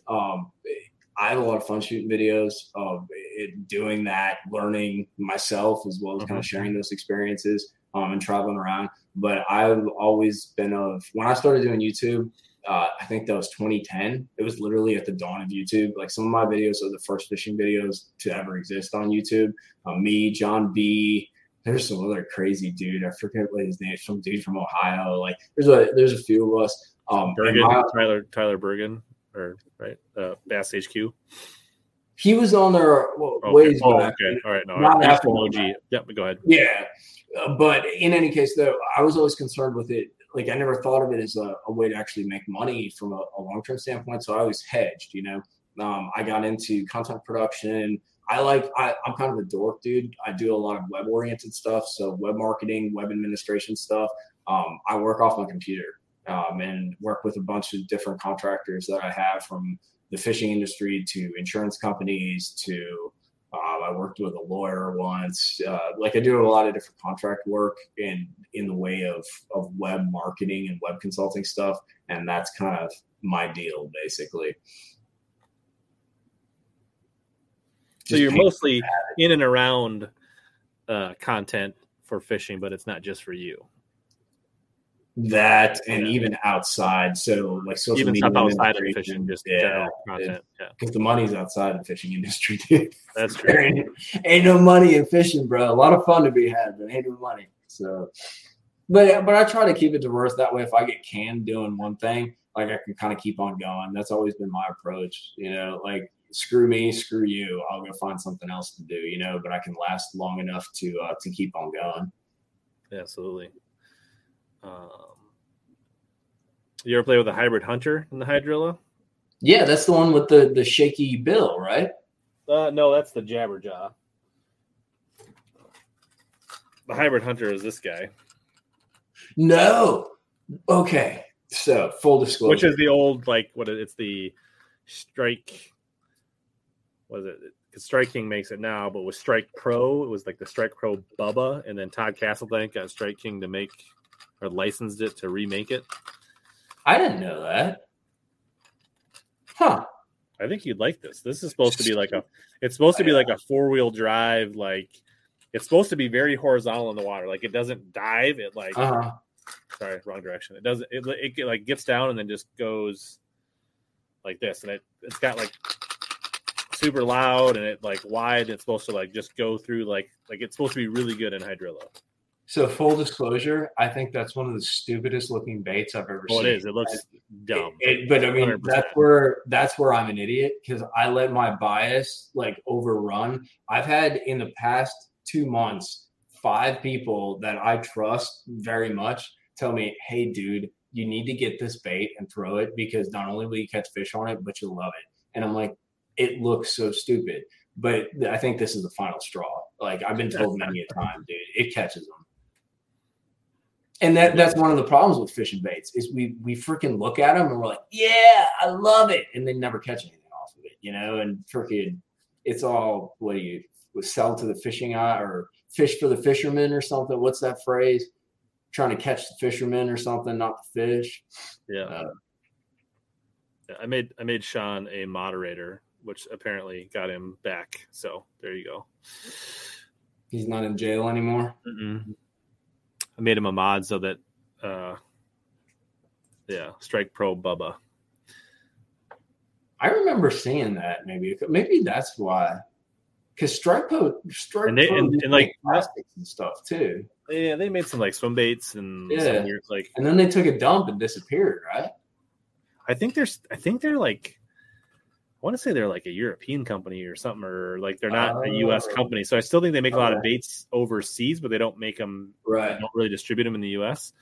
And the other thing is their paint jobs are or something, European domestic product or something, or manufacturer versus.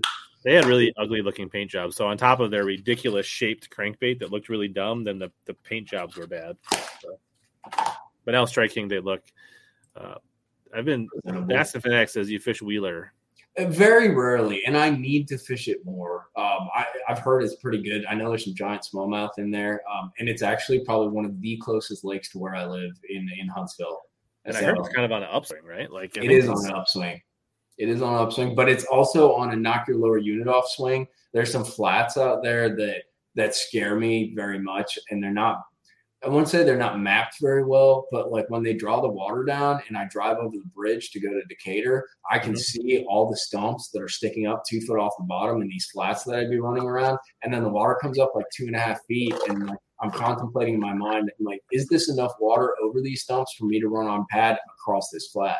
So I don't feel very good about it. Does the Nitro have a hydraulic jack plate? It does. But I'd like to keep that on there, like. That's the problem is if you break a prop or a jack plate or a lower unit, it's hard to find it. It's not the cost. It's like getting the part. Dude. That's what I'm also, because dude, without a boat, like the videos will suffer, but I can shoot some tip videos and stuff like that. But my mental state will go to hell.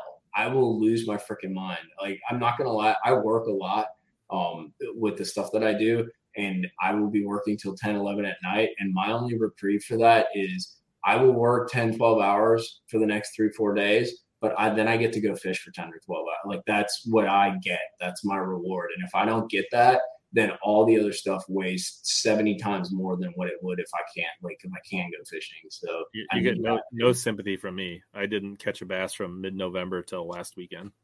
Yeah, that's on you, bro. That's south. A lot of tip videos, bro. Move south, bro. That's on you. That's no need to do that, Sean, but thanks for the donation. Awesome. Appreciate it. Dustin's off work. He's out of the jail. Literally and figuratively. Nice. The new Bantam. I feel like the new Bantams are not inexpensive, if I remember right. No, they are pricey. All of them are pricey, dude, except for the SLX. Do you fish tourneys anymore, or are you kind of off the tourney? I haven't fished a derb in years, dude. I'm not a huge. I should fish one here and there because it'd be really cool video content. It also pushes you in a way that I think just going out for a day on the water doesn't. Even if you're the most motivated individual, putting yourself on a time schedule. I do feel like I learned things tournament fishing just because I was pulling the trigger, forcing to make decisions. But I do have some ethical issues, I guess you'd say, with not even so much tournaments, but with the way guys operate in tournaments. Sometimes just the treatment of fish. There's more fishing pressure than there's ever been, which I think translates to mean we should be. I don't like the word conservationist or environmentalist because I think that's yuppie bleep, But like we got to take care of the fish more because they're getting beat up more, which is fine. It's a sport. It's fun. Like everybody does it, but in order for everybody to do it, we got to be more diligent about the way we take care of stuff. And I've seen stuff in tournaments, especially down in Florida on some of the deep lakes that I fish. Like, dude, they'll run a tournament on these lakes that have 7-8 pounders. You catch 30-pound bags offshore, and they'll have like 4 dead 7-pounders in a 30-40 boat tournament, and they'll just be sitting below the thing, dude. And it's like, what do you think's going to happen when you run a tournament in July and the water's freaking 94 degrees and you catch a fish in 25 feet? Like, are you stupid?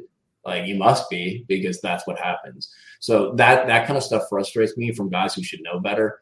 And it just treatment overall. I love catching fish. And one thing that stops me from catching fish is me sucking. That's something I can correct and do more about. And the other thing is people killing fish and not treating fish or being diligent about catch and release and stuff like that. That's something I can't do anything about, but I can piss and moan about it. Sure. Yeah, that's one thing we don't. Up here, our climates are pretty mild, and so like our water's pretty cool. But yeah, I mean, there's definitely something to be said. There's also times like in the wintertime, right, where the fish, like I know my dad would always, he's kind of done with tournaments now, but he wouldn't fish any of the tournaments on Amistad or Falcon when he was down there when they would be in the winter when the fish were in 40 feet of water, because he's like, they all die. Like, he's like, I just don't want to be a part of it, right? Like, it's one thing if you're out there. These guys don't know too, like. You can, because it's all about your process too. So like you can catch those fish, but like, dude, you need to catch them, get them up, and get them back down. So those jokers are strong enough to get back down and get done. Like unless they're, I'd say 50, 60, 80, that's when those air bladders start to explode and you start killing fish. But like down to like 40, 50-ish, like you can still get them up. You just got to make sure they like, picture done or like live well for 2 seconds and done. And I think that's what they don't understand. Like you can't be fumbling around with the fish. I saw a video like a year or two ago and the dude caught like a 12-pounder in Florida. It was awesome. His PB and all that, but he's also holding the fish. Like they catch the fish, it's pinned in some grass. They hold the fish out of the water for, dude, a strong 5 minutes. Like this fish was probably on a bed, probably shallow doing his thing. It's already stressed out. And then you literally suffocate it for 5 minutes. I don't want to get too nitty with it, but you know what I mean? Like just simple stuff. Like I want to go back and catch that fish. I want that guy to catch that fish again. And like literally it's going to die when you do that, dude. Like at least be smart enough where it's like you caught your PB, throw it in the well, dude. Let it revive for like a minute and a half, 2 minutes. Get your camera set. Like I do this every time. Like I'll catch an 8-pounder and it's like, dude, first thing I'm going to do, I landed this fish. Going in the well, because I'm not going to sit there and dangle dick the fish while I'm turning on a camera, getting set up for the release and that. Like you got a live well, use it. Just like little things like that can go a long way in taking care of, especially bigger fish, dude. Yeah, I guess this is a good point. I guess, yeah, it's I don't get what your take is, but like, so in the summer months, a lot of those deeper fish are down there in what is cooler water, right? Mm-hmm. And you bring them to the top and you're having them out. So they're typically, I don't know, there's something about fish. They're less hardy in warm water. So whether it's walleye, whether it's bass, whether anything, if you catch them out of like 40, 50, 60 degree weather, they're tougher. I don't know. They hold up. But in the warm, there's something about them where they're more fragile in warm water. And especially carrying them around in live wells in that warmer water. That's what is and like our water, like even when you put them in live well, like 80 degree water doesn't hold as much oxygen as 60 degree water. Yep, that's a big player, dude.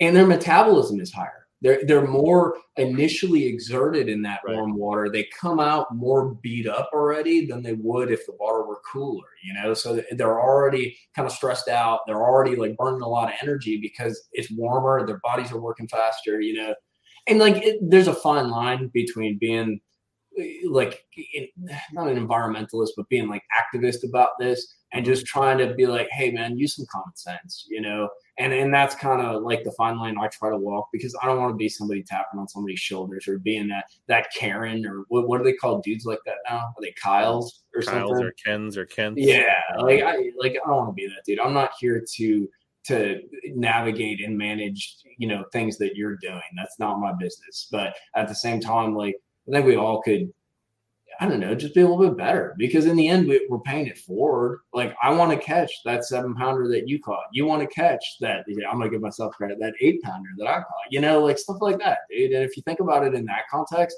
or like, I want to catch it for that next derby, I think you just take that extra step to be a little more diligent about fish care. Because I think that's all you need. Like, the fish can handle the tournaments. The other thing is the MLF format. I know, dude, there's nothing that blows your load more than like hanging up like a 20-pound sack, dude. At the end of the day, putting it on the scale and being like, I did this. But at the same time, though, that MLF format, it does the process and suits the process, but you don't get that big glory moment, And that is kind of, it's annoying, but at the same time, it still gets the job done, and I'd like to see more of that. Because I'd fish some stuff like that. But it's hard, too, because fishermen are a bunch of liars, dude. So, like, that kind of creates a little issue. That's the thing is, like, I think in draw tournaments, it can work. But in team tournaments, I don't know. You seem like a good dude, Mikey, but I wouldn't when 10 grand's on the line, or even, you know what I mean? It's like, I don't know if any of those guys, right? Like, no, I agree with you there, dude. And maybe that's the gap we're in right now. I know Tim from Hammond's does a real cool derby where it's a catch video release. So you catch fish, you have to actually video the release, so you see the fish going back underwater. Obviously, that doesn't solve the, hey, let's go put some fish in a cage or something like that. But that happens in regular tournaments too. But at least in that case, you're not able to reuse the same fish over and over again, because you see them letting go of it. There's little things that'll gradually evolve to sort of address that, I think. But I'd like to see more of that. Yeah. Even though I know the logistics. Hybrid thing where you bring in, one fish, or, maybe you bring in some of your fish, but some of you don't. Or maybe we weigh fish when it's, water temps are in 75 and below, but in the summer we try to do more, immediate release, things like that. Yeah. Just little things. Because like in the end, dude, 10 years from now, I want to be catching fish. I want to be catching big fish, and I want other people to be doing it and having that experience. Dude, that's why we shoot the videos. Like your mission statement, learn, don't suck. You need the fish to be around to do that, dude. And the more fish there are, granted, there's something to be said for management, getting some of the small ones out of there and stuff. But you need the fish to be there and to have that experience. And I want people to have that experience. I want to have that experience. So paying it forward, taking care of things a little bit more, being a little more common sense and diligent, not crazy, but a little more diligent and a little more careful with the fish, I think is an important step in getting to that point. Yeah, great. That's a good transition here. So like, yeah, I have fished a little bit up there, but it's not much different than northern Minnesota. And yeah, I think, the management of these fisheries up here has gone in the right direction. The water quality is getting better. People are being smarter about selective harvest. People aren't eating as many 4-pound smallies as they used to. So, I mean, things like that are helping our fisheries up north for sure. Any plans to fish with Jacob anytime soon? I'd like to. Jacob is off limits on Gunnersville because the excuse me, the MLF is coming, or You the can go to Wheeler. well, actually, you know, that's actually a good solution. But I'd like to get up. Me and Jacob, dude, we mesh. Like, he is such a cool, down to earth dude, and he has. You know, it's really cool. Like, in talking to you, so you're up north. I have some perspectives at having fished in Wisconsin, but we have very different but complementing perspectives on fishing. Jacob is from freaking Oregon, or Oregon, as some people say. So, you know, I get out on the boat with the story I always tell is me and Jacob were sight fishing on Gunnersville a couple of years back. We're out there, and dude, there's like 2-pound males there, and then we got like a 3-pounder on a bed, and I'm working it, and he's like, hold my beer, watch this. I'm like, what, dude? So he goes in his box, and I think it was like a Roman made. He gets out this 8-inch freaking Roman made swim bait. I'm like, what in the hell are you going to do with that? He's like, you're like, spanging's not legal here. What are you doing? So he freaking, dude, he slangs this thing out on this flat, and he's like, just watch. And I'm like, all right, you know, I'll try anything once, dude. And he's gliding this. I mean, dude, it looks like a fish I want to catch, you know, dude. This 4-pounder comes out. And there's little clumps of grass, but it's pretty open. Like, you can see 4-pounder comes out. 3-pounder comes out. These 2-pounders come on. I didn't even see them, dude. They flush out, and they're following this stupid freaking giant monstrous bait.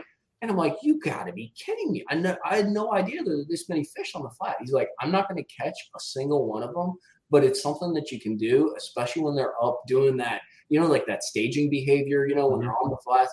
It's something you can do to really get the feel of what's actually on a flat, especially if you can see, you know, visually, like what's all here. And they'll come out, they'll get curious. They'll come out once or twice, and then they lose interest. But, dude, if you're pre-fishing for a tournament or something and you want to know what's coming, it's a great way to do it. I'm like, dude, you didn't catch a fish, but that was one of the coolest things I've ever seen. So it's interesting because he has this totally different perspective, super chill, super open to sharing things. He actually makes his own baits. He carves freaking swim baits. But I really love the kid, dude. Very motivated. Just, I wish I was as mature and cool and as chill as he is at his age when I was his age, because I was out of hand, dude. That's the way I rolled. But he's a great dude to hang out with, and it's always a learning experience. I definitely, our next tournament is going to be on a place with some giants. I definitely plan to throw the glide bait and practice a little bit. So, dude, it's stupid how it makes them show. Like, you're lucky if you catch one. You know, it's got to be kind of right and stuff. They will swat at it. But I was amazed how much it can tell you about an area that you're in without actually catching a fish. It's a crazy deal, dude. There are still on beds. Yes, there are still fish on beds on Gunnersville. There are fish on Gunnersville doing just about everything, which is crazy. Nice. So it's like, tell me there's a bunch of giants here without actually catching a giant. Throw a glide bait. Yeah, that's a good point. Jacob does look like he's 14 somehow. Yes, he does. He's like Benjamin Button of bass fishing. Like, he is a man-child. But he's cool like that. He's giddy as hell. Dude, I act like a freaking 12-year-old when I catch fish. I don't know what happens, and maybe that's why the dog acts like that, because the dog loses his freaking lunch. Like, he freaks out. But I think a lot of times dogs will like sort of have the same excitement as their owner or whoever they look up to, you know? And so I freak out when I catch a fish. The dog loses like his mind when I catch a fish. And so we're all a bunch of freaking crazy children anyways, addicts and crazy children. Mike wants to know what you thought of the metallic red Sergeant Lipless. I don't know. Go watch the video. Mikey knows what I think of that. Dude, that is a bad bait. That's a silent freaking trap, basically, the half ounce. And I smoked them on Gunnersville when nobody was catching fish around me multiple times, dude. And when I say smoked them, those jokers, I've never seen down in Florida, you catch a lot of trap fish, but it's like you catch them in like the traps on the side of their mouth because they swatted at it. I've never experienced until probably that with that Sergeant. I caught a few on the red eye last year. What is it called? The true tap or the one tap, you know, where they like crossed it. Dude, these jokers on that silent, the water was kind of dingy, so I was a little skeptical about throwing it, but it was also really cold. They literally had it down their deal. I felt terrible because I'm all pissing and moaning about how people treat fish, and then I'm literally fishing a bait that like I had to dig out of some fish, dude. It was awesome. Like they smoked that thing. It was fun to fish. What's up, Gabe?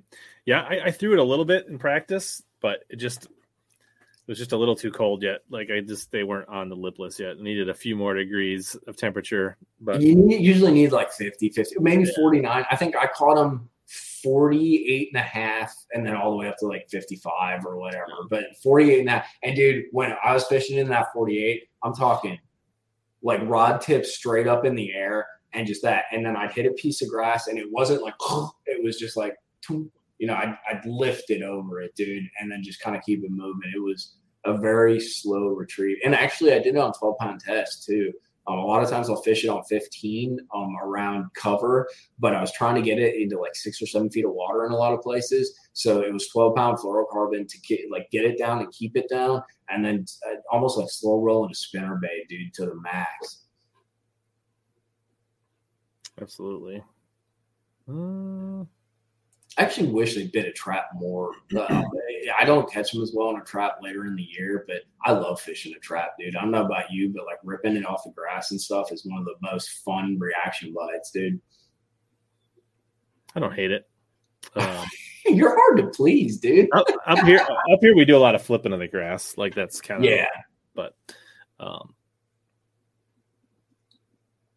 But I could see where that Sargent with its unique, the half ounce is the silent, right? Like just that pressure, when you're down Pickwick, Gunnersville, where it's pressured, like, and everybody's throwing a 2-tap or a red eye or whatever, right? Yeah, like being able to show them something different. I think that's probably that is the main thing. That's why the jackhammer, the jackhammer is so strong, or it's probably falling off a bit now, but wait till they see just that different. Was it? Yeah, maybe Max, or even hell, dude. I think them dudes on Chickamauga caught them on a damn spinner bait. So it's funny how bass fishing is very cyclical, dude. Like something gets hot, and then what was hot that's not gets hot again. So, are you a Snell knot? Not on fluorocarbon, no, dude. I've tied it on fluoro. It's not because it doesn't work. It's because it's a headache. Like tying a Snell on fluorocarbon is obnoxious. Especially heavy fluorocarbon is what you want. Right? It's just stiff and oily. And I will run a straight shank though. Have you played with the ringed EWGs at all? No, I have not. So this is something Seth does, or he started doing a while ago. So both VMC and Gamakatsu make basically it's a welded ring. Just attached to There's no split on it whatsoever. No, there's no split, so it's a welded. And, that's kind of nice. I don't know. There's something about this. I started doing this about 2 or 3 seasons ago, and my hookups flipping grass like 1/2 to 3/4 to 1 ounce, like not punching, but like flipping edges and clumps. It's dynamite, and I think I actually get a few more bites because I think being on that, it's like a pivot head almost. You get that little more like I don't know. It's. I'll tell you what, when I fish brush piles down in Florida a lot, we used to throw a lot of like a shaky head, like a mag shaky head, like your classic stand up. And I actually started using and a football head. You take a football head without a skirt and put like a long straight tail on it or something. And I started using a wobble head, the Gambler Wrecking Ball, as my shaky head. But it had that wobble or that that free floating kind of aspect to it. And I got a ton more bites, dude. But I was dragging it, not fishing, not reeling it in that. And I think that does make a big difference, dude, having that sort of free floatingness to the bait, even in a flipping context. Put down the Friday from. Let's see. Baitman says, when you come to Kentucky Lake to fish. I need to get up there, dude. He actually hooked me up with a shizard, which I have tied up right now. Yeah, fancy. It is tied up on my boat. I saw you eyeing up Buka's shizard in the video. You should have had it in a box that was getting just laid like, this pile of trash down here. Oh yeah, there's a shizard. I'm like, Mikey, what's wrong with you, dude? Like, come on, and then he had the older version. I've never seen the original version of the shizard like that, dude. He had like the legacy version. Your video got me thinking. I think Buka would be a good guest to have on this thing. Buka would be awesome. Dude, he was. I'll tell you what, man. so full disclosure, I've never met Mike Bucca before that day. I've had a ton of interactions with him because I always that was my first experience with like real swim bait fishing and all that. And so I've talked to him via Facebook a bunch of times, dude. Freaking, I love the burrito and all that. And meeting him in person is sort of like, that's what I want to be. Like, he is creative. He is business freaking sensed like you wouldn't believe. He's obsessed with innovation and he loves to fish. And he's created a company that sort of combines all those factors into one. And I don't know about you, like I work for myself. I run my own business. That's hard to do. Like, not only is it hard to do independently, but like that takes a lot of like personal will to sort of make sure you're addressing all of those principles at once in everything that you do. And it sounds like a small thing, but dude, he really blew me away. He is such a straight and genuine dude. And he's created this sort of niche business and built it in a creative, customer-oriented fashion with cool ass products, dude. Like, I really have a lot of love for that guy. Bateman's getting back on the stream horse tomorrow night, it sounds like. Nice. Talking about Bucca? Yeah. And that's a great way to describe him. He said dead, but I think he meant deaf. Yeah, I hope he did. Let's not. Let's see here. You should see something. Dude, I do Google text to voice all the time because I'm too lazy to type. And I'm just like, oh. Dude, some of the stuff that it says that I said, but I didn't say that is horrendous. I'm blown away, dude. I get in trouble for it. It's not voice to text, but like I've got it like text, voicemail to text. So like, right. So I have this message saved to my phone I don't want to delete yet because my dad called me, asked if I was going fishing this weekend. And it came across as just wanted to check if you were still Christian this weekend. I was like, I have to keep that over, buddy, dude. We're done with this. Sean wants to know what's your favorite Gambler Easy color? Probably two of them. The black, blue, green pumpkin. I run it for like brim stuff, dark, shallow. Yeah, and then what's the lighter one? Hammond's herring. It's basically it's like a pearlish kind of belly with a green back. Perfect for any shad applications, things along those lines. Nice. Burner worm. So interesting thing. This is in Florida when I fish tournaments and BFLs. The swimming worm, like a burner worm, was the co-angler's juice. It'll catch you 12 pounds every time you go out, never more, never less. And I always kind of shied away from it because I saw that, like, sometimes it would catch bigger bags, no doubt. Mm-hmm. But I did shy away from it because it seemed like flipping, burning a big easy. You'd get bigger bites. When I was tournament fishing, it was 5 bigs, right? Yeah. But what I found is looking for baits, as I learn more about Guntersville and the TVA, I'm looking for baits that I can get a lot of bites with and cover water in a variety of different water columns. And with all the grass that grows up on Guntersville, a swimming worm like the burner worm is a super valuable deal because I can throw it out there, I can reel it, I can throw it in a hole in the grass and just shake it. And I can also do it, like if I got a Texas rig set up that I'm maybe throwing a sick bait on, I can throw that burner worm on there and all of a sudden my Texas rig drag rig becomes a reaction style or a water covering kind of bait. So that kind of versatility is a big deal for somebody who's learning like me up here. So times a year to throw it. Since Guntersville is a little more temperate, a little more normal, and where I'm at in Alabama is like that, really it's from mid to early spring when the grass starts showing up, fish start reacting and really biting on plastics. And then basically the rest of the year all the way through. In Florida, literally there's like 3 baits that you need year round. You need some kind of flipping setup, you need a chatterbait, and you need a swimming worm, maybe a floating frog. But like that's one of those deals where any day of the year in Florida you can catch fish on that setup. Yeah, when I was fishing that Central Regional on Guntersville a few years back, just about every boat from Alabama was throwing a speed worm. Yeah. And not talking about it. And not just like some of them were fishing at shallow over that weird like penny wart mat looking stuff or whatever that is. Some of them were swimming on flats and other people were slow rolling it like deep. I mean, they were It's super versatile, dude. Yeah. Like it's just and it gets bit. Like even if they don't eat it, like you can get on a flat and dink dink. And it's like, okay, I know there's freaking 12 inches up here. You know, it tells you a lot about the area that you're in. I think you missed it when he kicked the big hard drive under his desk earlier, right? That's your storage. I was crawling under the net, trying to store myself. Actually, I got swimsuit girl under here. She's keeping me busy and motivated. So I think you said you have a big hard drive or a big, right? That's where you're keeping. Yeah, if I could show you on the camera, I have what actually is like 13 terabytes of storage, and that's just in like storage for work, storage for videos, and then in the closet you see right behind me. I back in college, you'd find a lot of computers in the garbage because people would throw stuff out. So I learned a lot about building computers. So I built a little server computer to run backups and stuff because I'm a hoarder from a video standpoint and for work. I need, like, if I lose content or if I lose files, whether it's documents and stuff, I have a problem because the responsibility is on me. So I actually back everything up. All the stuff I have another bunch of stacks back in there that back things up every night.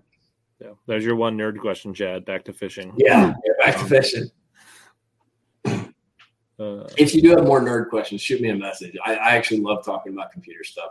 I'm big into tech because tech, if it weren't for the consumer aspect of a lot of these cameras and stuff that really turned over in the mid to like 2005 to 2010, all of us guys who are doing this YouTube stuff, doing the video content stuff, we wouldn't be able to do it. Because basically all this high-end Hollywood crap that they were doing, we were able to say, hey, I can make stuff too. And all of a sudden we got access to electronics that were affordable and we could do it, dude. So it opened a whole gateway to all this content. Absolutely. AJ wants to know, fat wake bait or longer bait like a redfin? I don't know what a redfin is. A redfin is like I guess it's like a bomber wake bait type thing. It was a Rippling redfin. I forget. Is that little square bill, like a balsa bee kind of thing? No, it's like a bomber. It's like a bomber long A. Think of it as with some ripples in it. So are you more of like I don't throw like a -1 wake bait or more of like a bomber wake bait or neither because you don't throw wake bait? I don't throw either very much. The shallowest I'll go with a crankbait is usually like 2 or 3 foot. And that's usually kind of a modified square bill, like that Lucky Craft BDS or something. Like I'll rip it off of grass pretty much.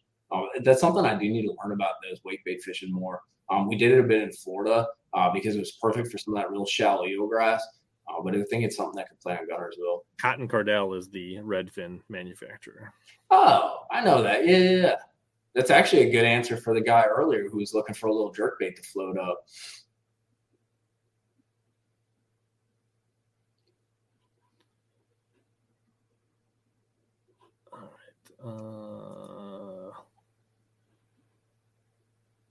Have you played around with the Fritz side or the OG Slim at all? Oh, hells yeah. Love them both. The Fritz side, wax them on Guntersville. It's probably on its way out. It's had 2 good years out there on the TVA and around here. But that's a solid bait. It seems like a lot of these flat-sided baits, I'm going to play the millennial. Like I kind of knew it was cool before it was cool. The Sonic side, the Megabass Sonic side, a way overpriced but awesome freaking bait. I actually have one right here. This one's cracked actually though. But this is one of the original flat side baits. You can see it's kind of like that skinnier deal with that little kind of squared bill. We fished that like 4 years ago on Chickamauga and messed them up. And the Fritz side is very much like that. But I think those styles of baits that are less obtrusive, especially in colder water, but also it seems like cold water fish are a lot like high pressured fish where you need those more subtle presentations. And that's basically what that category that sort of encapsulates those baits. I could care less if she knows how much I spend on fishing gear. It's my money. She can. A couple questions on frog. What's your go-to frog? I love me. Well, this is so old school coppers, but it ain't called that anymore. I love a live target, dude. Live target. If I want a little bigger profile, JT has me kind of into the what is it? The launch frog. That's freaking. But it's a bigger profile. It's a little different style. But that live target is solid. There's another one. So this blew my mind. Actually, 2 years ago, I smashed a spotted bass on a floating frog, which was one of the coolest bites I've ever been on. And you're going to have to help me with this. Jackal makes a downsized profile frog. Is it the Cara or the Cara? Yes, that's it. Dude, it tears up bad and you can bend the hooks on it. But boy, oh boy, if you have I don't know if smallmouth eat a frog, but if you have smaller mouth fish in clearer water and you need something that'll go walk really well, that thing kills it, dude. And I could skip it under these bushes during a herring spawn, skip it under the bushes and 2 twitches and let it sit. And I would literally see these spots, dude, in 2 feet of water, just come under it. And I'd be like, oh my God, what am I going to do? And I'd make one little twitch, thing would go like that, and they would go like that. It was awesome. So that's another one. Down in Okeechobee, there's some naughty ones you can do. Another Jackal one is that poppin' frog they make, the gavacho. The gavacho, dude, get some mondo bites. You do miss some fish on it, but it calls them up. And then you got your classics, your Spro, like a red frog, like that red brown one that they got. And the Spro poppin' frog is a classic that I got as well. Yeah. The Mississippi River smallies, they'll eat a frog pretty good. And the river, I feel like the river smallies got bigger mouths on them than but as I say, one of my favorite ones that they don't make anymore is this, which I feel like is similar to the coppers, the Evolve Nervous Walker, which is kind of a target coppers type. Yeah. Then I like my old True Tungsten Gen 2 Mad Max frogs. Dude, that's a classic. If Bateman's still watching, he would want some of these. But otherwise, yeah, other than that, I mean, the Booyah Pad Crasher is probably the best for the money. Catches them. The Terminators, if you want that bigger profile, are pretty good. I like that color. And then, Spros. You can't beat the Spro, dude. In all reality, I hate throwing them because everybody throws them, but right, they're tough to beat, dude. And you can find them anywhere. And then I guess the Swamp Donkeys are pretty good if they ever make them and actually put them where you can buy them. I've never heard of that. The Reactionovations? Oh, yeah. Well, that's just like the stupid Vixen, dude. Yeah, here's the Teckle. My last freaking Vixen. Yeah, the old Teckles. Which is the same as here's the, right there they are. Right, same thing. Teckle and Swamp Donkey are the same thing. You know who actually makes a good one too is Savage Gear. My buddy Jacob Wall works for Savage Gear, and he gave me, I want to say it's a dual chamber or something like that, but it's got this little pop on it. It's not your standard wide popper. It's got just like a fingertip or a pinky tip size popper on it. So it walks like a freaking floating frog, like a normal one, but it's got just the slightest amount of spit as well as stop to it. And I actually caught them on the headwaters really well on that. Now, granted, headwaters, they freaking bite, but I was a little surprised by the action on it. It has a kind of a unique little pop and walk to it, which I'm big into. What the hell is that bait? I have one tied on for tomorrow for the herring spawn, the gunfish. That spook sort of popper sort of fusion. It reminded me a lot of that, where you get that walking action, but there's a slight little spit or sort of drag to it because it's pushing water. Since you said gunfish. Dang it. Do you ever have treble hooks tangle? Never. Them and freaking rod guys. Nice. Here's the gunfish. But you said you like the Vixens? Oh, dude, don't show. Dude, put it away. I broke one in half on my stupid trolling motor because I'm a clown, and then I had one more, and they were chomping it on headwaters. I think it was 2 years ago. Dude, it was dumb. You know how it gets with that bait. It's dong, dong, doosh. When they chew the paint off it? Yeah, that's what mine looked like until this 6-pounder broke me off with 40-pound braid, which I still don't know how that happened. So there's a freaking 6-pounder in headwaters swimming around with my freaking Vixen. Once again, great fish care. Nice job, Mike. I've only got 10 of them in this box. So here's a story. So you know who TK Stanley, Tacklecraft? Yeah. I had him on the stream and he showed me he's got under his table, he's got a box of unpainted original Vixen clear bodies. I bet you if he had like 20 or 30 of them in there. Really? And I was like, I was down, you know, JT Kenny, right? Yeah. So I was down filming JT because I run a bunch of his social media and or I shoot a bunch of his content. And I'm hanging out with JT and he's like, hey, you want to see something cool? I'm like, hell yeah, I always want to see something cool. So he pulls out a Vixen and I'm like, oh, that's cool. It's a Vixen. He's like, no. So I guess Andre gave him one of the first prototype Vixens and there's like 3 of them. So he still has one of the original like 3 or 2 freaking prototype Vixens and he still has it. Like he didn't break. Dude, I would have lost that like 10 years ago. But yeah, it's one of the original. It's all beat to piss and what, but it still goes dong dong. You know, like it's still works like it used to. Nice, yeah. Those are people I was like, oh, have you tried this top one? It's like, no, I pretty much. I'm good, thanks. I'm good. Yeah. I just keep throwing these Vixens that I don't. Been pretty fortunate to. I mean, that's the thing is like I throw them on 40 or 40-pound braids. Sometimes I'll put like a 20-pound, 10-inch leader on them or something like that. But it just, I mean. They're not loser proof, but they're, I mean, I just don't get like they have a cool action to them. Don't get me wrong, but they wash, I mean, they do this dong dong, but they kind of, they slosh, I guess. It's not like this super tight walk, but dude, the fish eat it up. Like they come to it. There's something about it that just, he nailed it when he did those, man. Yeah, and supposedly the Teckles are the same, and supposedly the new ones are the same. But even the new ones you can't get. I mean, you can't get anything right now. Yeah, lower units, freaking Vixens, anything. But let's face it, it was hard to get Vixens before COVID, so we're not. Yeah, no, that's true. That is true. But, yeah, and the Teckle Kick Knocker is the same, but you can't get those either. Yeah, so it's like, cool. Well, we're right at about 2 hours. I don't know, probably doesn't feel like we talked Bassin for 2 hours, but we did. I feel like we got through the questions that I saw. So glad that you were able to answer a bunch of people's questions. We do a lot of fan interaction here, so that was kind of cool.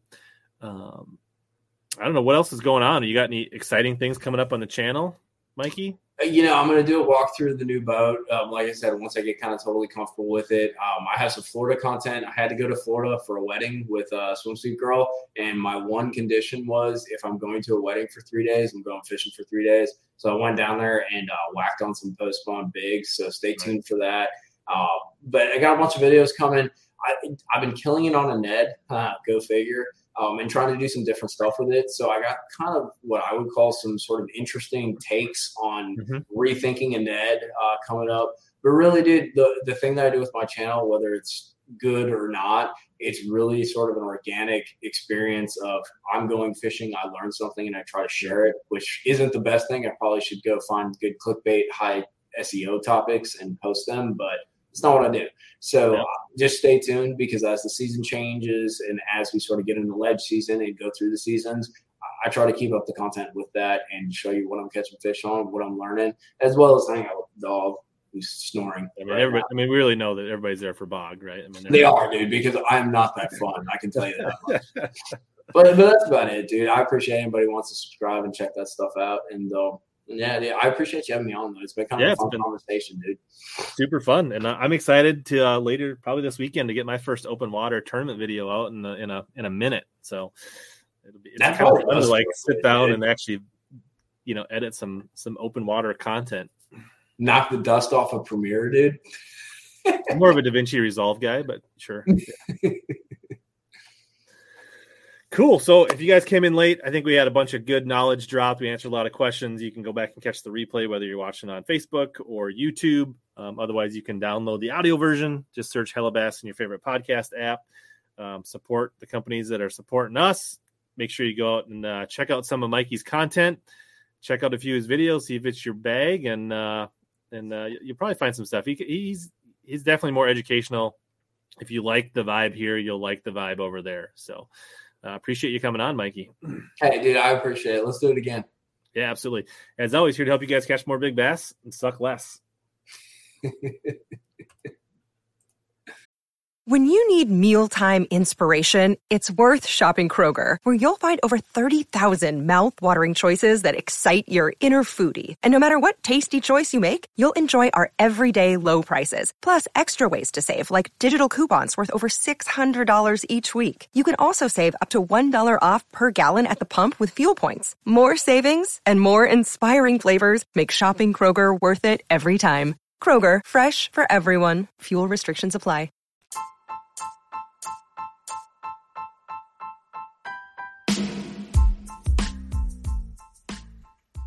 As always, thanks to all of you that hung in till the end of this podcast. This has been another episode of Hellabass Bass Fishing Podcast Experience. Please consider sharing this with any of your bassin' buddies and friends. This is the best way for podcasts to grow is through word of mouth. Also, don't forget to search Hellabass on Instagram, YouTube, Twitter, or just about anywhere else so that we can connect in more ways. As always, here to help you catch more bass and suck less.